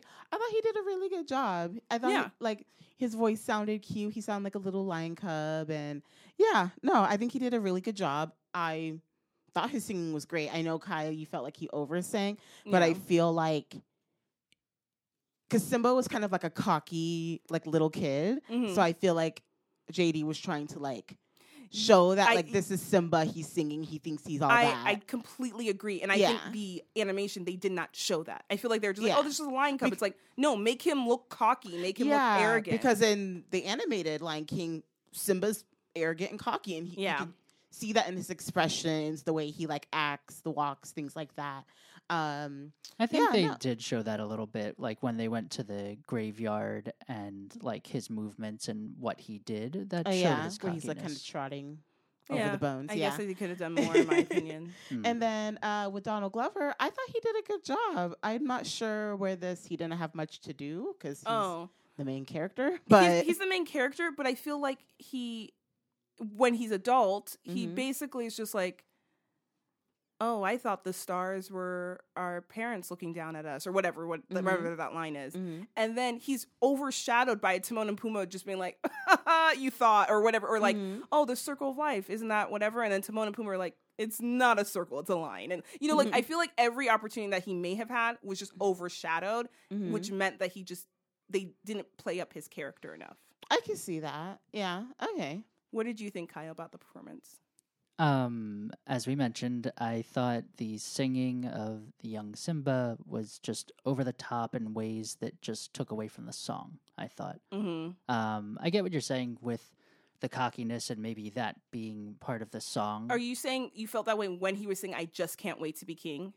Yeah. Which is a most cocky like song. that. Yes. Okay. But I mean, you could still sing it well and not. He does sing it do- well. Yeah, he sung it well, but I think the choices he made and the runs he did and stuff just took away from it and were kind of like underneath other instruments where you couldn't quite hear it, but it was like, what the heck just happened? Like, Okay. I was analyzing it a lot, I guess, kind of Okay. when I was listening to it. But anyway, yeah, I just didn't love the choices there. Otherwise, I thought he did a good job. And Donald Glover did a fine job. I similarly think, there wasn't much to do there as far as, different kind of acting or anything. He was kind of just the same. And, I feel like it could have been anybody, really. Yeah, that's the other thing. Why get Donald Glover if you're just going to make him be, like, basic? You know what I mean? Yeah, like, it was very basic, I'd say that. Yeah. I liked his singing, though. Yeah, his singing was good. great. Mm-hmm. But I guess I just wish he had more to do. Yeah. All right. We're ending our segment by our review of Nala, so we're almost done. Nala was originally played by Nikita Khalami, and that was the Cub version. And the Cub singer was Laura Williams, the adult was Maura Kelly, and the adult singer was Sally Dworsky. In this version, the Cub is played by Shahidi Wright Joseph, who we just saw in Us earlier this year. She also played Nala on Broadway. And then the adult version was also obviously Beyonce. So okay, so to speak... Who sung, though? Yeah, exactly. And they brought in this other singer. That would be crazy. Yeah. We just want you to say a couple lines. Ivy. Do not sing. Yeah. So the Cub, Shahidi Wright Joseph, I thought she did a very good job. Mm-hmm. Again, her part is very tiny as well. So that's really cool that she played the same role on Broadway. I think that's nice. Beyonce. Whew, okay. Beyonce. So first off, I like Beyonce. I think she's one of the best performers who's alive right now. She's an amazing singer, an amazing presence. Mm-hmm. I think it's well known that she's not a good actor. Mm-hmm. She's also not a good voiceover actor. I think in this movie, she is doing it, but for me, I think overall it was fine until certain parts where it's like, uh-oh. Mm-hmm. And then there is a part that I wish they played in more, which I know they're not going to do, where she's like, lions, let's go. Or she says something. Let's get information. Well, and it basically sounds like Beyonce saying ladies. Like it's, and I have to only assume they knew that when they did that. Mm-hmm. I wish they did more of that. Mm-hmm. I wish Nala was like, I don't know, like Sasha Fierce and was just like super like, okay, I'm not like I wish they did that because I feel like it would have helped with the performance more and would have given her more to do versus like in this movie I think she's just like fine. I don't think she's good or bad. And then there are some moments where I'm like, ooh, that wasn't the greatest reading. And overall her singing voice, like she's an amazing singer, so it was great. But I wish they would have helped her out. Overall, if you haven't noticed, my main thing is I feel like no one helped these performers. Mm-hmm. I feel like they were just like, just do it. Whatever. We're not going to change the script. Here you go. And no one really rose to doing anything different except for Timon and Pumbaa. And I would argue also Chiwetel Ejiofor as Scar. Mm-hmm. But I feel like with Beyonce, she needed help and they didn't help her. Mm. And so I just think she was fine. I think her singing voice was great. But I wish they would have played up the fact that it was Beyonce. That would have benefited the performance. Yeah, what did you think? I think she did a good job. Beyonce? Yeah. Yeah. She meaning Beyonce. Well, I didn't know if you wanted to talk about Shahidi Wright Joseph. Oh, oops. Yeah. Yeah. So, Shahidi Wright Joseph, I thought she did a really good job. I loved her performance in Us. I think she's a really talented young actress. I'm looking forward to see her in other things. Mm-hmm. Yeah. I think she's doing some more stuff. I can't remember. I follow her on Instagram. Okay. But yeah, no, I think she's really cool. And then, like you said, baby Nala doesn't have a whole lot to do. But I thought she was cute when she was singing along with Simba. I just can't wait to be king. Mm-hmm. And Beyonce. Yeah. I thought she did a good job. The only other voice work I know that she's done was a movie called Epic, I think. I haven't seen that. I think that was back in 2010. Okay. I think I was still in high school around this time, and people were saying that she did not do a good job. Okay. So I was like, okay, maybe she's improving. She's done so many other, performances since then. Sure. I'm sure it'll be fine. And I thought she did fine. I'm not saying this just because of her experience, with voice acting. There were some moments where I was like, okay, that sounded a little bit too much. She's kind of overacting, I think. But I think it's also a part of my critique with I wasn't a huge fan of a lot of the dialogue, like script-wise with this movie. Yeah. So maybe that's that too. But no, and I think that this version of Can You Feel the Love Tonight is like my favorite version. I love Oh, okay. Yeah, I love Beyonce and Donald Glover singing together. Okay. So yeah. Yeah, I agree. I think maybe if they had changed the script here and there, it would have benefited everyone, including Beyonce. And I think in my rewrite, Nala would have been more like Sasha Fierce. And then I think Beyonce would have been able to do that. Kyle, what do you think about, I guess, the Cub, Nala. Shahidi, right, Joseph, and Beyonce? I thought Shahidi did a great job. I thought she played it very well. There wasn't a lot that she was in, but the parts that she was in, I thought she did a great job and singing as well. Beyonce, again, I also think that she's a great performer. And her singing in it was great. Again, the mixing, I think, was not great, but her voice acting, I liked her as an actress in Austin Powers Goldmember. Okay. I think you might have been the only one. Okay. Maybe. But so I'm saying, like, I liked her acting.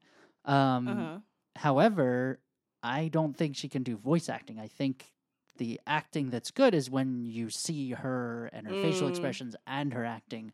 Just her voice is just not much. And I think that's what it was here. It was just like, yeah, okay. And like, eh. Yeah. So it wasn't great, I thought. Yeah, I can see that too. Yeah, what did you want to say? I will say. Uh-oh. I'm just going to say it. Yeah. Okay. I think I would have been happy with any actress playing Nala. Oh, okay. Adult Nala. Yeah. Yeah. That's not a bad thing. Yeah. Yeah, no, like they could have, the first name that comes to mind, they could have had Lupita Nyong'o. Or I mean, yeah, that would have been amazing. Yeah. But I think also Lupita is I think first off, she went to school for acting. So she's a trained actor, and she's obviously an amazing actor, right? And she did like Star Wars, where you don't see her. Oh yeah, that's so. true. Oh, which yeah. is voiceover, so she has the experience. Yeah. I think they wanted the name Beyonce. Yeah, I because of the totally music think that connected too. to And it. for the singing, too. For the singing. I was going to say, For the fact that she's also releasing this other album, like the music element, I think. And I is love key. that album. It's so good. I've only listened to a few of it, but I think some of the songs it's been are really on good. repeat since the night it dropped. I don't know. I Like, it's haven't so listened to the good. full thing. Oh, okay. But it's yeah. really a marketing ploy. I think, That's what and- it feels like. And I don't want to be mean to her and say like, oh, she's a bad voiceover actor. I almost feel like they could have done some stuff to help her out. But that's how I feel about sure. almost every performer in this movie. Anyway, we are now done going through the performance list. We've talked about everything. My overall, like, talking to both of you two, I definitely could understand some of the positive, like, feelings that you get from it, especially you get the nostalgic feeling from the 94 version. But I will say that I really hope that when they start to do these movies, if they are going to continue doing something like this that's like all animals that are photorealistic, I hope that they take some liberties to change the script in the future and not be afraid to be more creative, because I think in this movie, for me, the reason why I think it's bad is because it lacked any creativity and emotion, and it just didn't work for me. But that's just me. Yet, do you want to say one more thing before we end our segment? You loved it. Do I like this movie? I think, oh God. Okay, I'm not trying to make you not like the movie. Civilization. I know, but like I've been thinking about it, and I've been thinking about all my critiques, and it's like I already have a hard time like describing how I feel about things. So now like deciding on if I like something that's not like necessarily super easy for me that's why I want to see it again. Yeah. Because I definitely admit that I feel like I was watching it through a nostalgia filter the first time. But then of course I still had my critiques. But I don't know. I feel really weird about it. Okay. Yeah. That's fair, because I feel like there's a lot of like good and bad, so it's kind of hard to nail down your ultimate feeling on it. Yeah, and I mean, if you think about, it doesn't mean you don't like the original or something. Like you can love the original, but the new one's like, sure. you know. Yeah. I think it's also maybe Like, I was so excited about this movie after my like initial fear Mhm. of it being made. But yeah, no, it just wasn't what I was expecting. Sure. Yeah. Yeah. Mm-hmm. Kyle? Final thoughts are basically the same as it's been, I think. I think it was okay. I Mhm. think, Timon and Pumbaa were great, so I would watch it just to hear all the jokes from them again. Yeah. And I thought the visuals and the realism were really cool and interesting from a technological perspective, as well as, visually in the movie. For the emotion, of course, not. So, yeah, I thought it was okay. I'd be interested to see it again to just see how I'd react a second time, not okay. coming at it of like, let me see what's going on here. Just like go and see it as like a movie. Sure.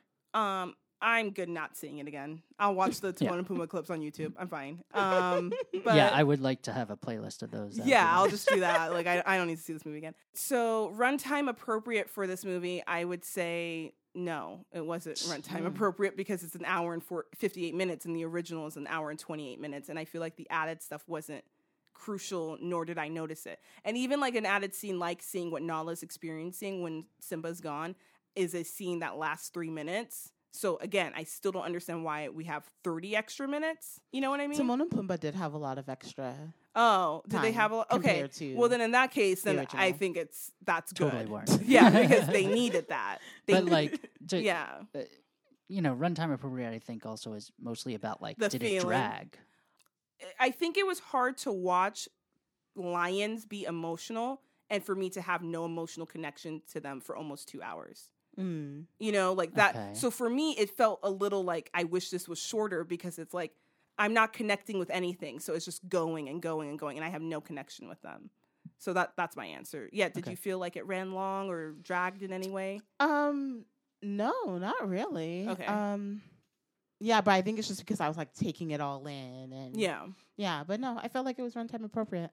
And Kyle? Yeah, I also felt it was runtime appropriate. I didn't think it didn't feel too long or anything. The extra stuff, I agree, probably not very necessary, except for Timon and Pumbaa, but it didn't feel like it dragged or was long. It felt a little empty at times, but Yeah.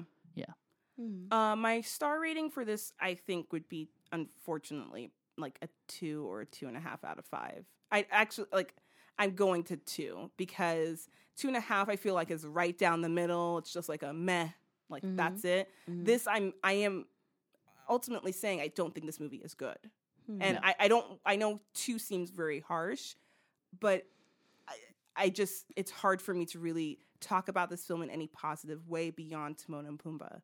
Mhm. You know, and I think there's more to the movie than that. So what would you rate it out of 5 stars? I'd say 3.5. Okay. Yeah. And Kyle? and I'd say 3.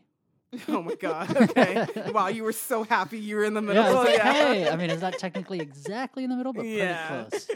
All right. So if you saw this movie, please let us know what you thought, and let's go on to our next topic.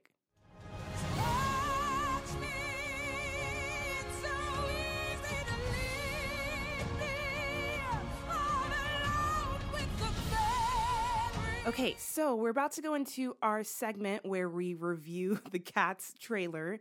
We've never actually really reviewed trailers on our podcast. For this segment, it's going to be myself, Kristen, and Will from So I'm Watching the Show. Kyle was not available at the time when we wanted to record our reaction to the trailer. So before we get into the segment, very quickly, Kyle, what was your impression of the trailer? I hated the musical when I first saw it. It was the first one I saw on Broadway, and it was terrible. And this one didn't even have those songs in the trailer, which was good because they are unfortunately catchy and crappy, in my opinion. Okay. Um, And the trailer made you feel... The trailer made me feel like, yeah, what the heck is this? This is like maybe worse. Okay. And it just looked, it looked like it was just the people, but then the movements were really weird looking and so So are you digital. saying the digital fur didn't sell you? I mean, I didn't even notice digital fur. I just noticed that it's like their face, but then digitally altered, and their mouth moves all weird. And I'm like, why not just have their regular face and just put a costume on? So Okay. it didn't make any sense. Sounds like you're like majority of people who felt like, yeah, and I feel the same way. But let's get into our segment with Kristen and Will. And also, this segment will be shared on their podcast as well. So if you're not familiar with So I'm Watching the Show, highly recommend that you check them out. I'll put all their information in the show notes, and hope you enjoy our reaction to the trailer. So the little bit of necessary background information is that Kristen and I were on your show, Off-Screen Babble, in the spring to talk about Kimmy Schmidt. Yeah. Yes. And because of the involvement of Cats in one of the episodes, we went on this weird little tirade about Cats, the four of us. And I found it to be very funny, very entertaining and interesting. Mm-hmm, And so I was like, what if we just make Cats? Like, what if we commit, like, go whole hog for Cats? And we make it like a segment and we cover all of it. So. Yeah, every moment. Yeah, like every press release that they do. So here we are.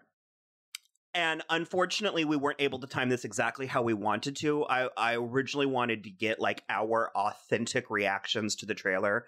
But unfortunately, that didn't work out. So Sade and I have already seen it, but Kristen has not. Right. I think out of all of us, I know the least about Cats.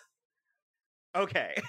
I would like to fight you on that one because I think I know the least about Cats. I'm not like gunning for that title, so that's fine. We can share it. Okay. I guess the only thing that I'll say before we actually watch the trailer and discuss it is that when they announced this project, do you remember when it was, Sade? It was like last year. Oh gosh, when they like made the official announcement, I feel like it was 2017 because we recorded the Kimmy Schmidt thing earlier this year, right? So maybe it was 2018, like early 2018. Yeah, I think it was summer. Yeah. Yeah, and it was like very jarring, and they announced they're doing it, and they announced like part of the cast. Yeah, because it was very bafflingly like they were announcing like Idris Elba and Taylor Swift together. Yes, and I was like, what? Yeah, and it was very jarring because I mean, like for me, I don't know much about Cats. I never thought it was something people were clamoring to see on the big screen either. Well, so it was just like shocking. It was a record-breaking musical. Like for a long time, it held a record for like running the longest time on Broadway. Like years, this thing was on Broadway, and it was.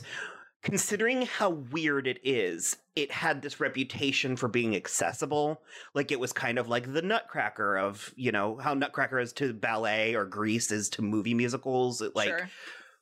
And that reputation always baffled me because what I recall of Cats, I found it incomprehensible. And I just was like, when they announced it, I was like, this is going to be a disaster. From head to toe, a disaster. Yeah. And the more that I thought about it, and the more that it settled for me, I was like, they have to know that. They had to know going in that this was insanity. So I came to some conclusion around about when we were recording the Kimmy Schmidt bit, where I was like, I feel like this can only be good. You wouldn't do something this insane if you didn't have a plan or didn't have the follow through. You know what I mean? I don't have that level of faith. I'm standing by my guns. I hear the words you're saying, and like I'm able to understand what they mean. However, I just feel like Hollywood is like, especially now with like theatrical releases, it's all about like what's the biggest move we can make to make money, right?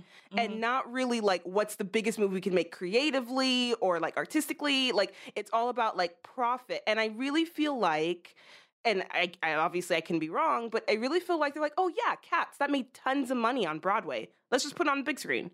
Without really thinking about the logic of like, well, actually, like, you know, people loved it, but also a lot of people were really confused by it. I like, if someone paid me, like, I know a lot about like random things I haven't seen. If someone paid me $1 million today to tell you what the plot of Cats, I would fail immediately because I have no idea what it's about. From what I remember, there isn't really one. I think it's I was young when I saw it, but I think it's a series of vignettes. Like, it's just sort of a collection of characters and scenes. And I remember there being a great deal of like make-believe in it. And I remember it going to these really weird, intense levels because the song Memory, and again, I'm going on Memory, but the song Memory is about Grisabella, the cat, dying and going into her 9th life. Oh. That's And bananas. so it's what? like, I mean, they are reaching for the stars with this. Oh my god. Okay. Okay. So let's go ahead. Let's let Kristen watch it. Okay. I'm okay. going to pull it up too. So the only thing, okay, I'll say before we go, the only thing I've seen so far is some of the faces. It was impossible. Yeah, I like- tried so hard not to see it, and I kept seeing so many screens. And I have a question for you guys when we finally get to talking again. Okay. But Yeah, Yeah. I've only seen some of the faces. I don't know anything else what I'm Mhm. getting into. So, are you ready? I am ready. All right, 1, 2, 3, go.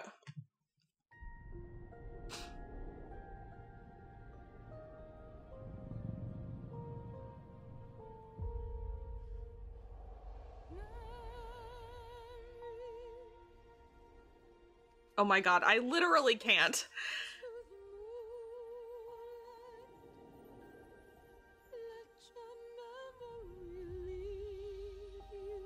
I haven't seen you before, have I? It's so unsettling. Why do they have human bodies still? Oh god, there's so many.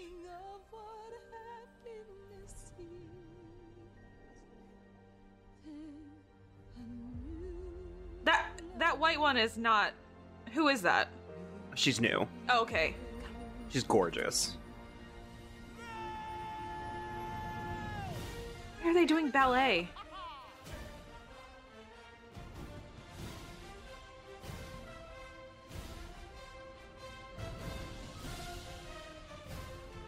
Jason Derulo.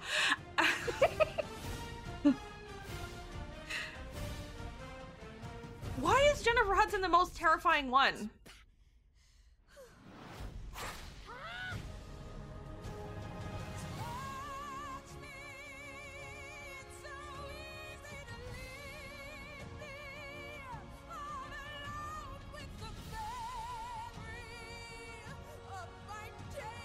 Why is this cat wearing a fur coat?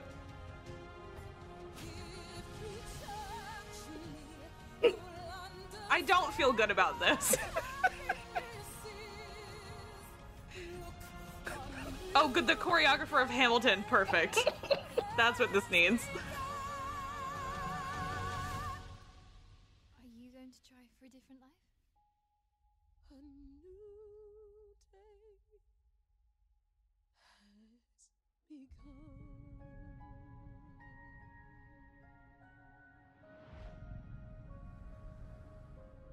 Jesus Christ.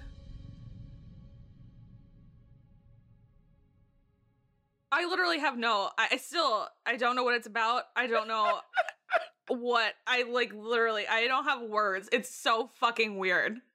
Oh, okay.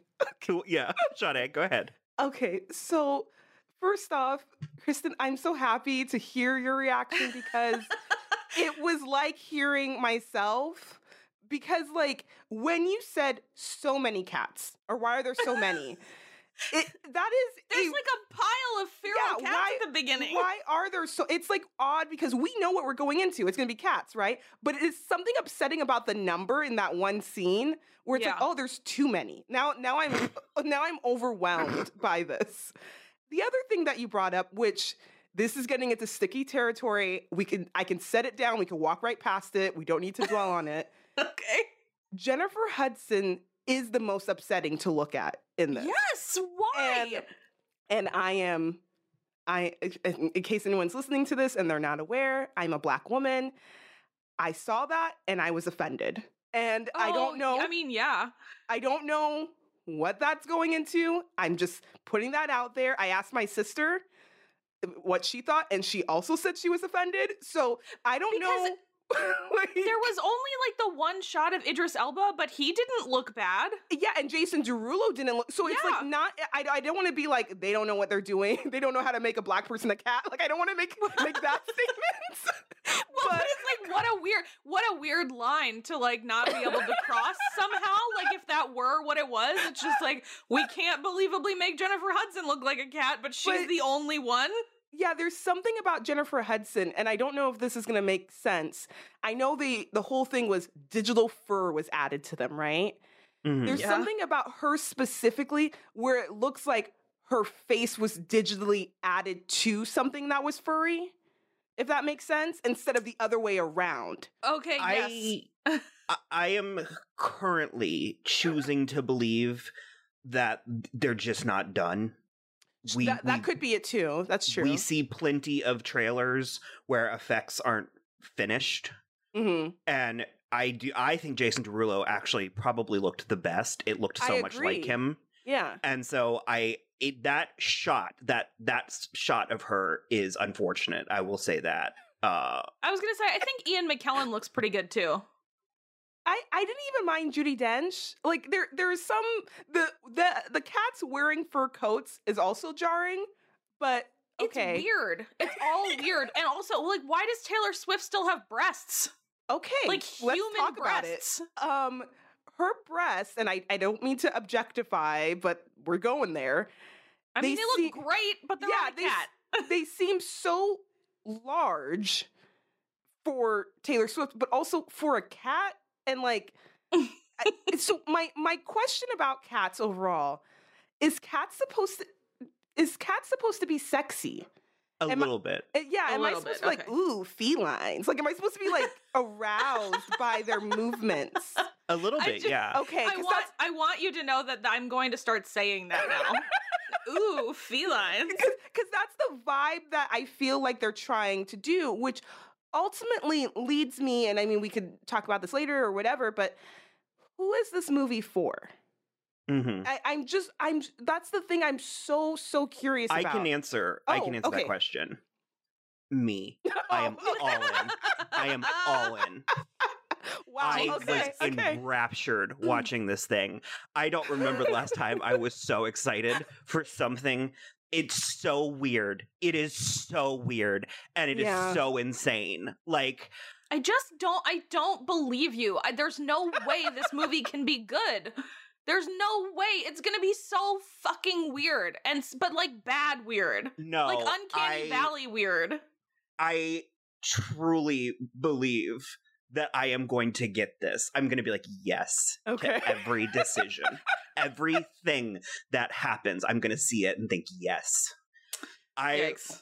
And I'm not doing a bit. Like, I'm not being cute. I genuinely was like, this is thrilling. Because I'm not like, ugh, this again. Like, we Yeah. are constantly talking about these live action remakes being so uninspired.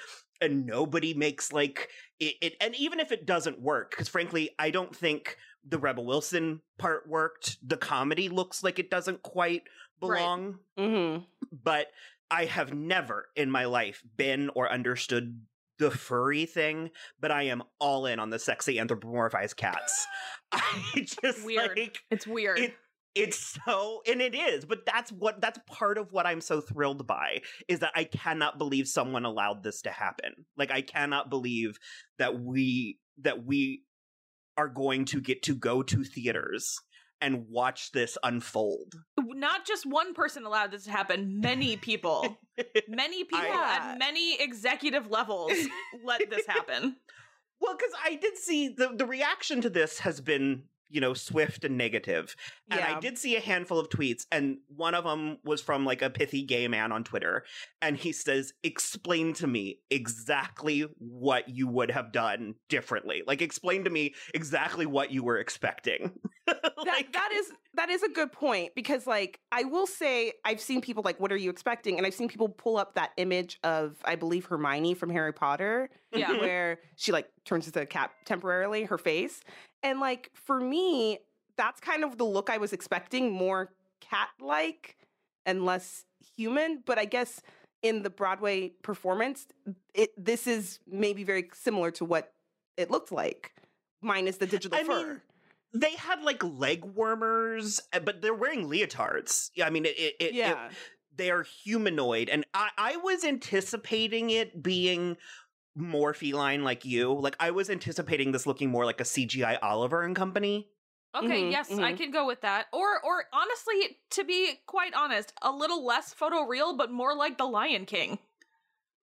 I didn't. I mean, it. But like, I was expecting like Cats. Like that, like they're spending all of this money and they're doing all of this stuff. I was expecting a literal cat. Like I was expecting more cat-like than human, but that might have been my mistake. Mm-hmm. I don't know how to explain to you how sincerely I actually think it looks great. Like, oh my god, this is based on a T.S. Eliot poetry collection. There you go. Yeah, I think I knew that, and like it's called Old Possum's Book of Practical Cats. Well, I have to read it now. I mean, truly, my knowledge of cats is only a reference from The Nanny, when the guy she worked for was also a Broadway producer. Yeah, Mr. Sheffield, and he always hated Andrew Lloyd Webber because Cats was so successful, and it was like a running bit. That he was just like, oh, Cats again. That's like really the only thing I knew. So like, I guess for me, my expectations, maybe the movie is more for people who are familiar with the Broadway performance and who want something like you're saying, like this is you're adding a creative element. You can't argue that it is creative.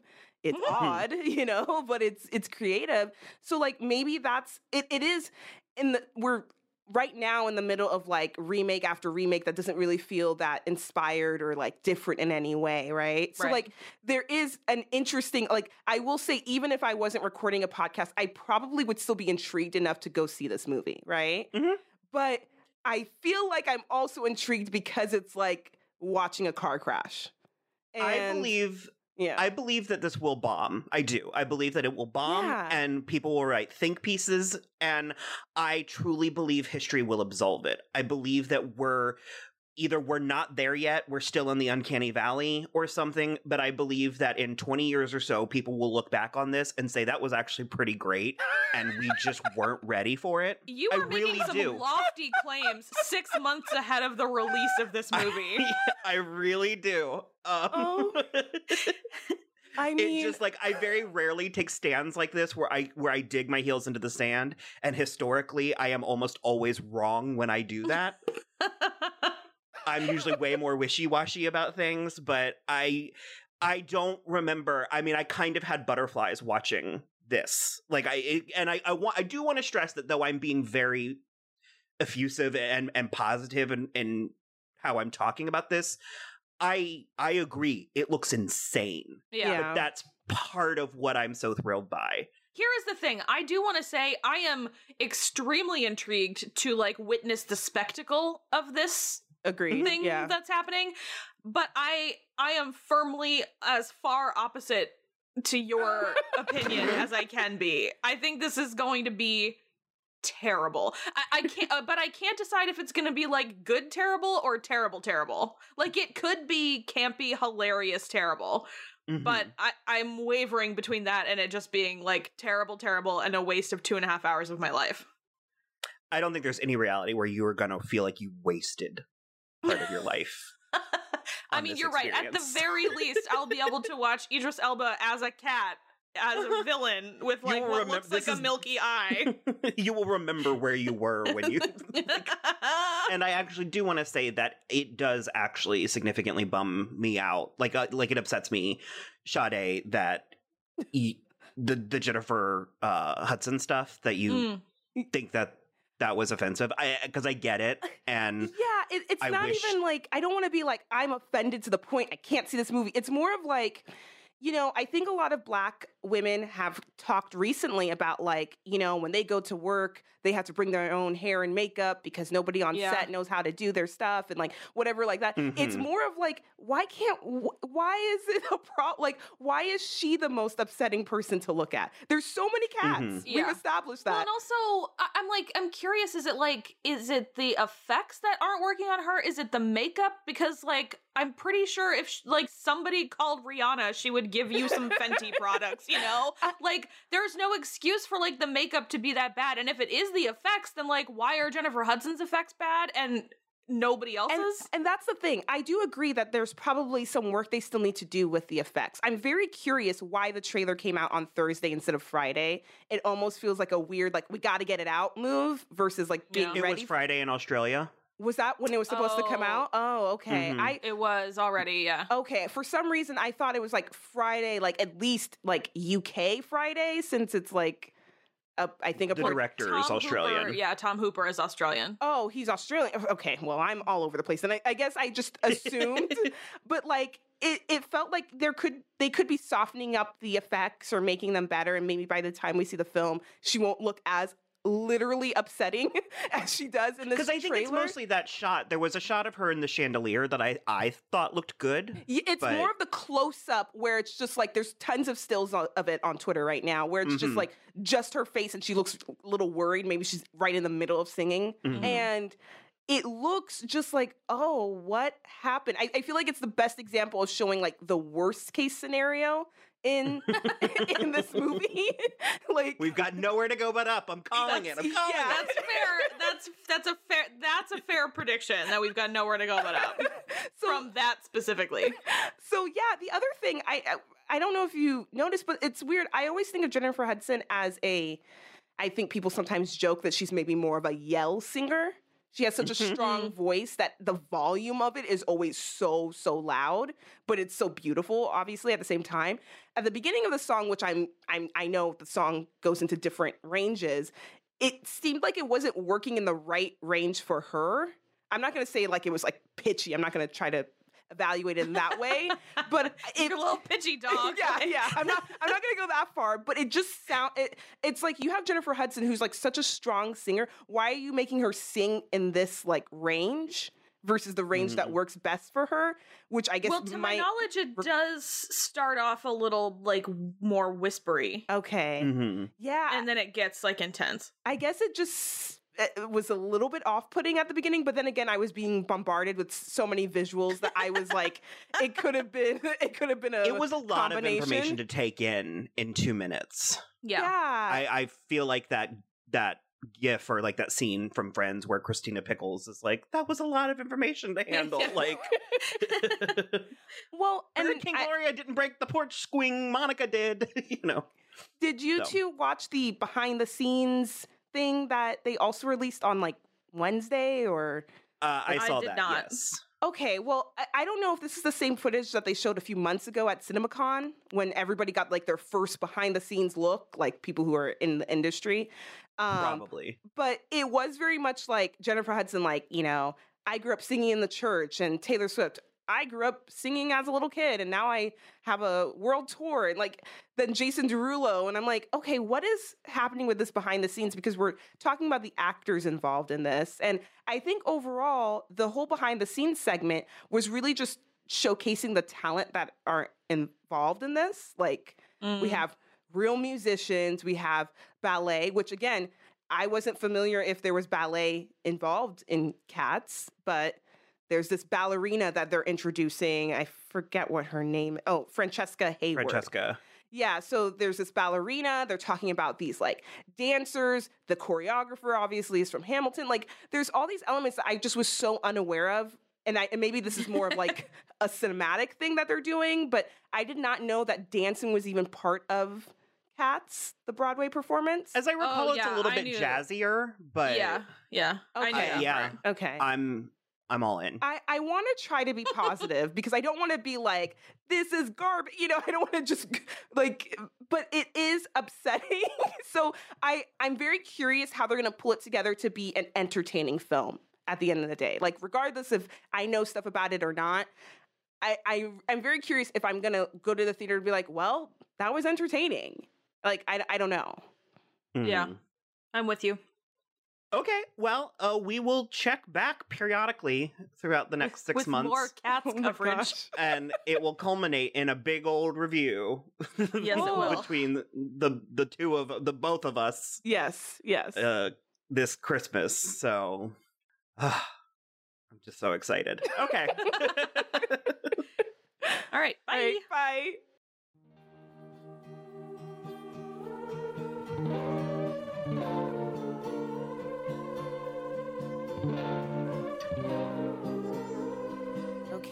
we just finished watching the finale of season 2 for Big Little Lies.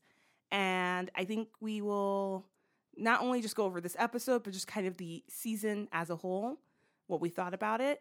Real quickly, I have the IMDb synopsis. I didn't read them for any of the other episodes, but I'll read them for this episode.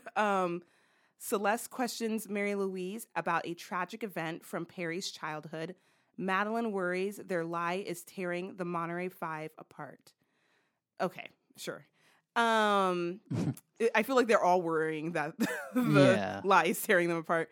So in this episode, I mean, it's the finale. I think this show was originally sold as a limited series. The assumption was that it was just going to be a 1-season show. Then they announced the second season. We've talked about it before in our previous recap. We were kind of like, can they do a second season? Then they said Meryl Streep, and I was like, okay, well, you got me.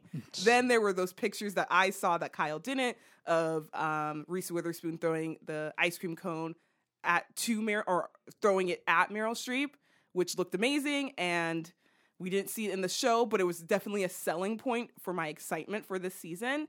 Overall, I would say that this season, for me, I don't know if you feel the same, Kyle, but I think they just amped up the, campiness or the soap opera elements of it, because I think it was always kind of like a soap opera drama, but it was a little bit more subtle the first season.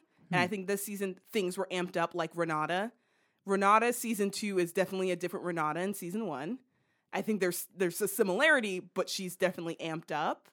But I would say overall for me, as far as an experience, I loved watching these episodes. If I become a little bit more critical about the season, it always felt like, how are they going to make a season 2? What's the conflict? Season 1 was someone died, and who did it? What's the mystery? We don't know. And also there's this person who's looking for their rapist. Oh no, that same person who died and the rapist is the same. There was that colliding element in season 1. Mm-hmm. And this season, it kind of started like, okay, we have to keep our lie. And then it was like, okay. And then they had an extra element of Mary Louise, played by Meryl Streep, being like, I know you're lying. And then you have the detective very stoically, I don't know, like turning Walking on and off the around. lighter or like staring. She wasn't really doing anything.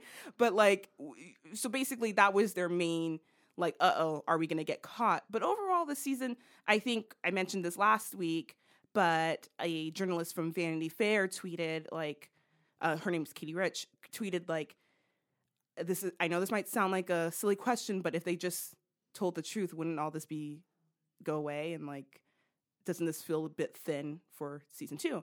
And I think that's kind of true. I think they didn't really have another conflict.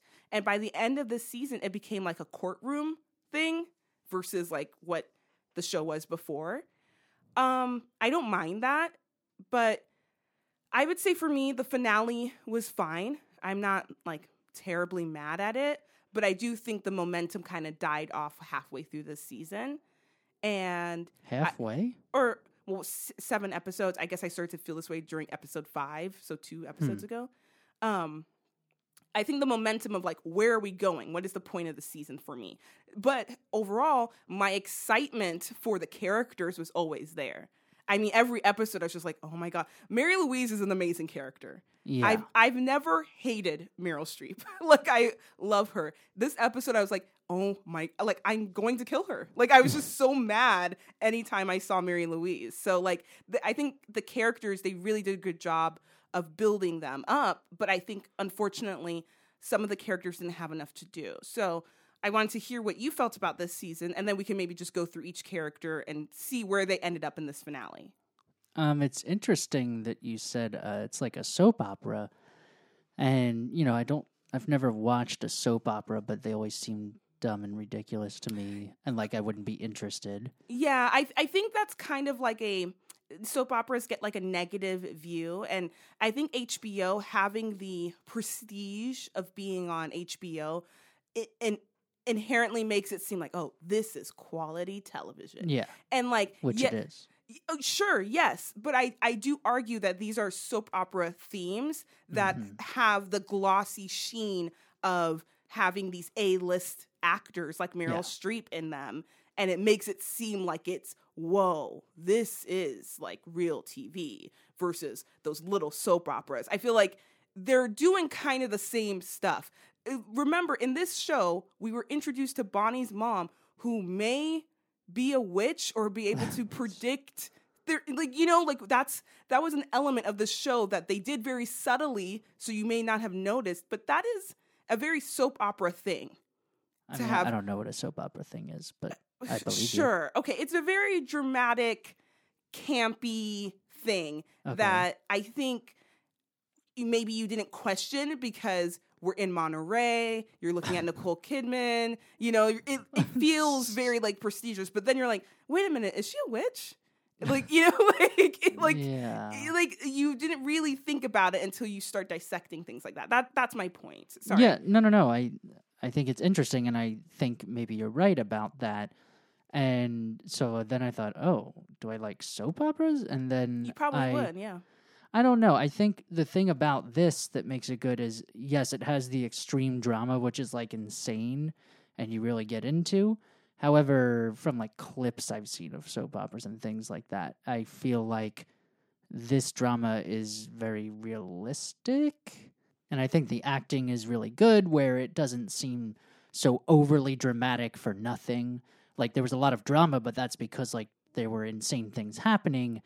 But they were Sure. also grounded. So Yes, I would say something like Renata's husband becoming a pure villain by the end of this. yeah, that was a was little much, little- but also It good. It felt satisfying, of Yeah. course, but it was like, Yeah. okay. But I liked that she like beat up all his toys and like ruined Yeah. them. You know, like that was good. But like his actions, him as a character. But so I'm sorry. I want to hear from you overall this season, Sure. season 2. What are your feelings about it? And did you like it overall? Yeah, I really enjoyed it. I thought there was definitely a lot more drama and intensity.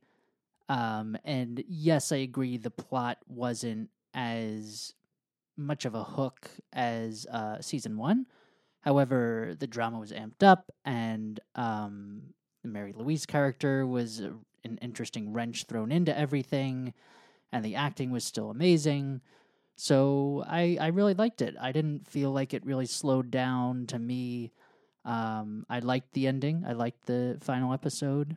That's interesting that you said you liked the ending, because when it did end, you were like, come on, more. What's happening? I always say that when I like Okay. something. Okay, so you were satisfied with how it ended. Yeah. Okay. I just wanted to know, like, so for sure she said it, or Okay. and like, how did they all just go? Okay, we're gonna go with you now. So it would have been nice to have a little more around that, but I understand for artistic purposes, it's nice to end it in that fashion. But Sure. I'm just like, so what made everybody go? Okay, we'll support you and go ahead. I And mean, tell. I think it's the fact that it's almost torn them apart, that they're finally Yeah, I ready guess to they've be all like, resolved to it. they're like, let's just, I'm tired of this being an element in. Yeah, I guess each person has had that happen, had that realization, but yeah, it was just a little weird how neatly it came together there without them. Like, I think talking. it was very neat. So, like, Yeah. for instance, like, overall it was Mary very Louise neat. moved back to San Francisco. Yeah. Like, so now the person who threw the wrench into the whole situation is gone. And She's defeated. they all collectively agree to go at the same time with no tension about it. I mean, things like that are very smooth. Yeah, it seems like everyone came to a resolution. I'm going to go into what happened, but I do want to mention one thing, that some controversy that has happened with this season regarding the production. So on the first episode of this season, I mentioned that there was a new director, Andrea Arnold, who directed American Honey. The first season was Jean-Marc Vallée, who directed Dallas Buyers Club, Wild, and Sharp Objects, but also directed the first season of Big Little Lies.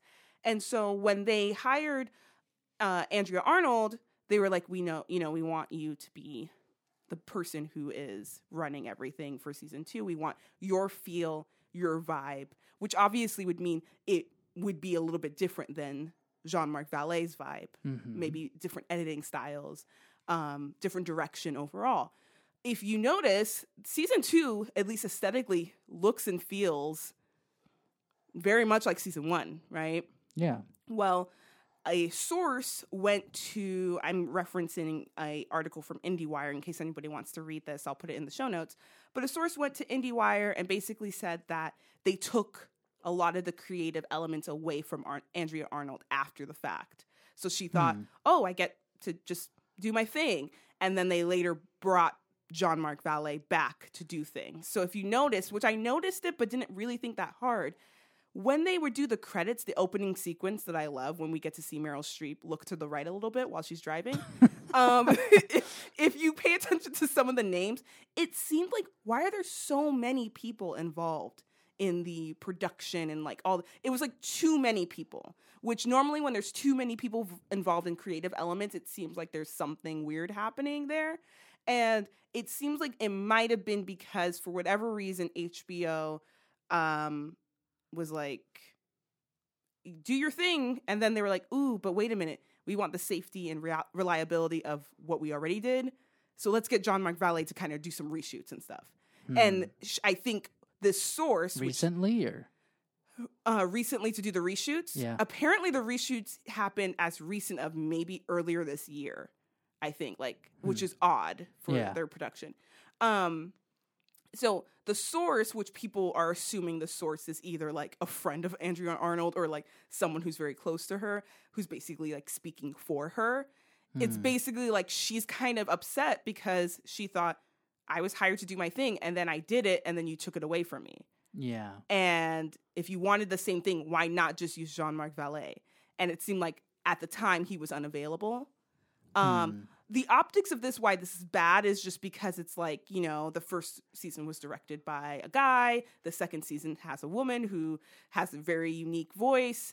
Reese Witherspoon is one of the producers of the show. I think her production company also like does a lot of stuff. So it kind of feels like, wouldn't you be like rooting for her? Why would you have somebody come back and redo what she did or whatever? It's a little weird, a weird situation. I just wanted to mention that because that is something a lot of people are talking about. And maybe there will be some clarification. I think there's like, I think it's TCAs or I don't know what's coming up, but they're obviously going to ask HBO about this. So maybe there'll be some clarification about this season. What is that? TCAs? Yeah, I believe it's, I forget what it stands for, but it's like they talk about all their new programming that's coming up and what has happened so far and whatever. I don't know exactly what's happening, but I know that HBO is going to be going and they're probably going to be asking them what happened during the season. Anyway, to get into season 2, I'm going to go just character by character and just go through it and then we can... For the whole season or for this episode? For this episode, sorry. Oh, okay. I mean, yeah. We talked about the season in general. Yeah. I just wanted to say, like, are we satisfied with where they ended up? Sure. So, let's talk about Zoe Kravitz, Bonnie. I think last week I also mentioned I was a little bit unhappy with overall what was happening with her. First season, we didn't get much of her. Apparently, if you were a book reader, you do get a lot of Bonnie at the character and understand that she experienced abuse before and why seeing someone like Perry beat Celeste would be triggering to her. But for us, the audience, it was kind of like, whoa, Bonnie just came out of nowhere, you know? So the second season, I felt like they were trying to establish her as a character and bring up her past trauma. They never outright do it. It's all implied. We never see any of the abuse. She does specifically say, though, when she's reading that thing out of her book, she does say, like, you did this. Like, so I guess we do know for sure that she was beat. It also seems like she doesn't enjoy the elements of her mom doing some type of black magic witchcraft stuff with the crystal and the bone and the feather. That seemed to be a really upsetting moment for her. That wasn't quite explained, I feel like. Again, this is where I'm getting into Bonnie's mom's a witch, and we just all were like, mm-hmm. No, I mean, it wasn't quite explained why she hated it so much. Yeah, which I can only assume it was linked to the abuse, but who knows? Yeah, I guess, somehow. Yeah. Anyway, so Bonnie's character throughout this season, we basically learned that she's gone through a lot in her life. We don't know the specifics, but she was abused. She blames her mom for some of the choices that she later made in life, and admits that she's married to somebody she doesn't love. And this episode, her mom, they do this thing that I feel like I didn't love, where they make us think she's about to kill her mom. right? We Yeah. had to pause it because we were like, oh no, Yeah. like it was scary. It was. She doesn't kill her mom, but she does Sleep next to her. Yes, it does seem like she's like, okay, her mom's coming back, but then her mom dies. So that's another thing. It's like you introduce this character and we didn't really get much of her. And I don't know. We got enough of her. We barely got any of her until the moment we got like more of her, she had the stroke. I mean, we had a bit of her before that. Okay, I just argue that Bonnie wasn't as developed as the other characters, and I think they tried, but I just don't think they really nailed it. I am happy that we got more of what her background was, and I'm happy that we got her to be like, I love you, but I'm not in love with you. So, like, her being real because the Wait, pairing, regarding her husband, I'm sorry, Nate, Oh. her relationship with Nate. She Like, didn't even say I love you. oh yeah, I guess she's just like, you're a good dad, but Yeah. bye. Yeah, Like, okay. I don't love you. I never have. That Oh was like, yeah, actually, yeah, she probably did the oh, opposite. She just yeah. I'm like, what? So, but here's the thing: I would love to know who Bonnie is because the person who we were introduced to was this like yoga, like I'm just this calm like person, and yeah, I'm married to Nate, a complete like dud of a person, but that's just me. And like, hey guys, like she just seemed like that was like her vibe, right? And then for her to be like, actually, I don't like you, and I've never been in love with you. It's kind of like, oh, who are you as a person? I would like Maybe to know. She's figuring that out now. Okay, that's great. I wish. Season 3. No, I don't want there to be a season 3. Yeah, I don't know what that would be. I think they need to end it. I think they could, if they want to make Big Little Lies like an anthology series, and like the third season is another Little Lie with other people, or even the same actors just playing completely different characters in a different environment, I'd be okay with that. But I Whoa, can't. But that would be weird. that would be The interesting. same actors in a different environment with different characters. They do that with like American Horror Story. Like with an anthology never seen series, they could just completely change everything. I would love to see them continue acting together because I think they did a good they're all job. great together. I just wish Bonnie in this season had more to do. But I am happy that they gave her something. I just wanted a little bit more. She was central to the whole thing, so that was True. good. She also was the only person who pushed him. Yeah. So it was kind of like, yeah, okay, well, if you say something, then you won't really get. I mean, you're just claiming self-defense, so you wouldn't really get in trouble. Well, Or if they played up like, you know, I think it's probably accidental manslaughter or something because he wasn't attacking her, and Sure. she went up and pushed him. But I don't know. You know, it's Yeah. It's quite possible she'll go to jail a little bit, and also the fact that they lied about it probably makes it worse. Where Sure, they're all sure. going to have something happen, possibly. yeah. Well, okay. So was there anything else you wanted to say about Bonnie? Nope. Okay. All right. Okay. So yeah, that's Bonnie. It seems like she's turning herself in. She left Nate, and the end. Yeah, that was intense. Yeah. All right, Jane. Jane, I think, really, her conclusion is she has that moment in court where Mary Louise is like, my son's the victim. And you can see Ugh. Jane is just like devastated. Yeah. You know, and then. And Celeste points at her and she's like, she was raped. And Well, she's and- like, yeah, I'm okay with it. You can do it. Yes, Yeah, yeah. it's like, Because ooh. at first I was like, Celeste, did you talk to Jane about Yeah, I this know, before? right? Yeah, like, so yeah, Jane pretty much has that moment of like just being uncomfortable hearing someone say to her face that her son, the rapist, is a victim. Yeah. And then she talks to that guy who she works with. Seems like they have reconciled. They're back together. Mm-hmm. And I feel like the conclusion really for her is she's going to pursue a relationship with him. And she had sex. She had sex with him? I think it's implied. She had her What- top off Where? for like a second in an in-between scene. Oh, I guess I did I mean, she not. wasn't naked, but she Oh, had I like just didn't- her bra on. I didn't pick up on that at all. I was like, it's implied by her kissing the guy in front of the aquarium? Like, like, oh my God, was No, like, there what? was the standard like cut like one The, of the like, cuts oh, was Okay. her with her top off. and- Oh, I totally missed that. Okay, so Yeah. maybe, Well, yeah. you looked down at your phone a couple times. Yeah, well, I feel like that's showing that I was kind of done with the show by the end.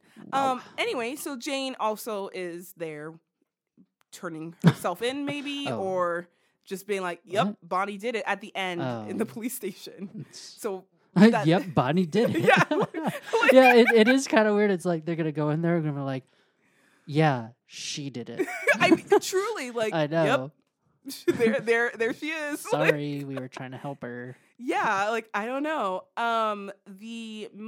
Let's talk about Madeline. I'm trying to stop myself from saying Madeline because that one time Laura Dern said it, and now I'm like Yeah. screwed up. Okay, Madeline. This one I was a little like, guys, come on. So she and Ed renew their vows, and it kind of felt like you both don't like each other this whole season. It just felt I have never felt like she liked him, because every time, This season, I felt like she liked him. really, it just felt like she was like, so are you mad at me? What's this gonna be? You mad? Like, that's what it felt like the entire season for me. It never felt like, I love you so much, I'm passionately like in love with you, I care about you. And it's just like, so what is it? You're gonna be mad at me? That's what it felt like to me. What about you? I feel like it started that way a little bit, and then she got more like, oh, let me make it up to you. I really do love you. I want to reignite the passion that we never had. And The passion that never existed. yeah, reignite it. Okay. Uh-huh. Yeah. So this worked for you. Yeah, I think it was fine. It was good. I just felt like by the end of it, oh, so you're gonna stay with each other even though, but they didn't act it. Like, if they were like, we're staying with each other even though we don't want to be with each other, that would have been like, ooh, okay. But they didn't No. do that. It was kind of like, and now we are happy and we're gonna move forward from this. Yeah, although he said like this isn't gonna fix everything, but Yeah. like this is how we can start anew and try to make this work. I'm very curious in Madeline's case if I'm assuming she told Ed, by the way, I'm going to go to the police to Yeah. talk about what happened and say that Bonnie did it. Like, I don't know. I'm wondering if because that probably would have been more solidifying to their relationship, to be Yeah. like, the reason why I've been so distant is because I've been keeping this lie from you. Yeah, that's a big thing. That would have too. been I wonder, nice to see. I wonder when that happened. If it would have After been they renewed their vows. after. Yeah, yeah. It's like, okay, I'll never keep a secret from you. And, Okay. yeah, and by the way... oh, by the way, I've been keeping a secret from you. Yeah, here's a secret that I have been keeping from you. And he's like, that's it. Bonnie did it. Yeah. Yeah. So yeah, that's kind of the ending with her character. For me personally, I just felt like they should have ended the relationship, but whatever.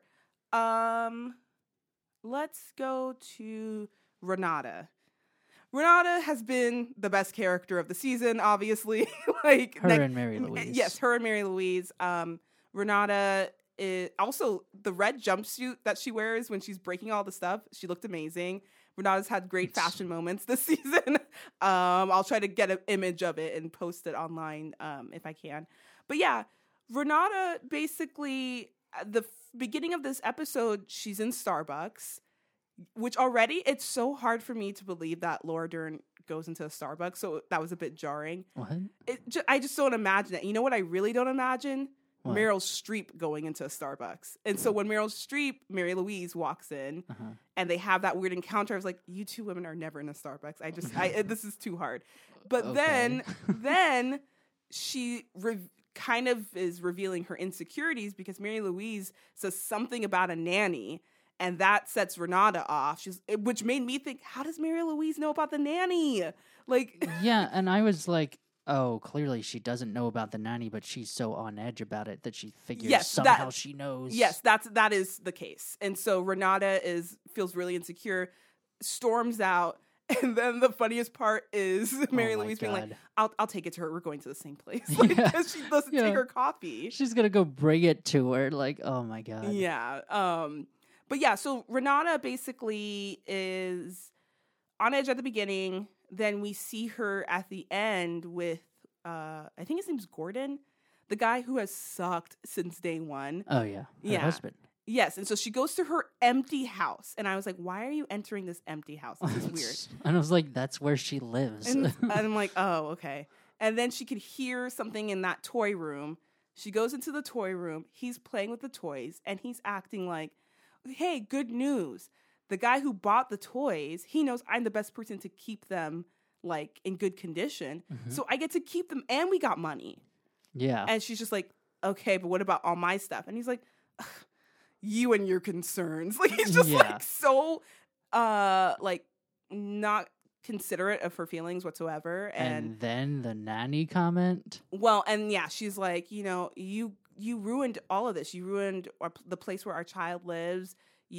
Everything is gone, and you were having an affair with the nanny, and now Yeah. you get to keep the toys or whatever. And he's Yeah. like, well, I need to play with something. Oh, And I feel like that. that is such a dick thing to say, but also I feel like that is amping up his like Yeah. dickish behavior for us to all, as an audience, be like, kill him, like Yeah. like. And so I wanted her to hop on the table, literally just smash everything, do a backflip, grab a bottle, bash his head. Like I wanted her to like Yeah. set the place on fire after he said that. she did a lot. She essentially does that, except human version. Like I'm Yeah. asking her to become like a superhero and just do all these things. But she breaks all his stuff, and rightfully so. Which, like, I mean, I think as the But I was audience, just like, oh, that's your money too. well, she also throws the ring at him, Yeah. and I think she's kind of done being Yeah, for sure. connected to him, which is so odd to me. Like earlier in the season, she does say something to Jane about like, we stay with our spouses, even if they cheat. This is before she knows that he cheated. Hmm. And it is weird because it's like, why do you need to stay with him? Why? I think it was for her daughter. Like everything she's always talking about her daughter. It's like, Sure. what are you, a mom? Okay. Yeah, she is. But it's also like, what's best for your daughter is for you not to murder the dad in front of her. So you guys should leave. Well, that's why there's that big door in there. The big door? What are you talking Yeah. about? What are you talking about? To the room where she was about to murder him. Oh, okay. So the door shields the daughter from seeing anything. Yeah. Exactly. Okay. All right. Anyway, so I think that with her character, it seems like it's the end of the relationship finally, which is like, girl, you should have like that relationship should have ended like episode 3 when you found out that Yeah. he did all this stuff. But yeah, the end of the relationship, and she also goes into the police station as well. I'm trying to think if anything else happens with her. No, that's it, right? Yep. Okay. And then finally, Celeste and Mary Louise. So they have the court room drama, and basically it was a little bit confusing because we see Celeste and she seems to be having a memory, but her memory involves Perry as a child. And Mary Louise. And and Mary Louise as a young mom, and it shows that his brother died in the car accident, and it's a story that we never really got any detail about until now, where basically it's implied that Mary Louise's temper or something happened that caused the accident, which led to her son dying, and then later Mary Louise resented Perry a bit and would say things like, "It's your fault, you did this," or And "If then you distracted kicked me," him. and abused him. Yes. Yeah. And so Celeste uses this when she's in court talking to Mary Louise. That was intense. It was intense, and Meryl Streep was amazing. She has a moment where she seems so uncomfortable and bothered that she exhales like or something and then stands up like Maybe jolt. inhale. Well, inhale or exhale. Or she does something, but it Yeah. almost looks like she has a weird physical reaction to what Celeste says that I think my sister was like, "Oh my gosh, is she gonna have a stroke?" Like it almost looked like Yeah. she was physically going through something. That is the amazing acting of Meryl Streep. Like truly, I was just like, "What is happening?" After that moment, also Mary Louise goes to Celeste's home again Oh my to god. try to be like, "Why did you lie? My son didn't do those things." I guess I should also Or mention. no, she was saying I didn't do those things because she Yes, says that yes. you kicked. Perry told me you kicked him and said those things, and she's like, "Don't lie, like I didn't do those things." Mm-hmm. And we should mention this iPad that the kids have been looking at, reminiscing about their father. They also captured their father abusing their mom. Yeah. And so she uses that as evidence to show that Perry abused her, and basically uses that to say, well, if we know that children pick up from their parents' stuff, maybe your son is abusive because of you. Now, that's partially probably true, but also he's a grown adult, so like whatever. But she's using the same logic that was being used against her. What do you mean? Like they were trying to say like, oh, well, because you like to have like violent sex or whatever, you know, maybe your children are going to be picking up these bad behaviors. They can't be around you. Therefore, I thought they were just saying that she enjoys that stuff, so she's going to be violent. yes, I think they were trying to say everything, but I think part of it Yeah. was also implying like the children are going to pick up on this. Sure. Which there was also a moment with the kids where the kids were like, "Oh, how did you do in court? Were you a superhero?" And she's like, "Yeah, I was like Wonder Woman and The the Incredible Hulk combined." And like, "Oh, did you beat her up?" And it's like, why aren't these kids in therapy? Because Mary Louise, Right? or I'm sorry, Celeste's reaction was like, "No, like what?" Like she Yeah. looked very concerned, but it's like, yeah, Rightfully so. these kids have seen violence all their lives. Like, can you put them in therapy? They are Yeah. not well. But yeah, Mary Louise had that moment during the questioning, and then obviously the moment when she approaches Celeste in her home, and then I think really she doesn't get the children. Mary So- Louise doesn't. Yes, Celeste tells the children to hug her, which that happens, but really it kind of just feels like Mary Louise is defeated and she leaves.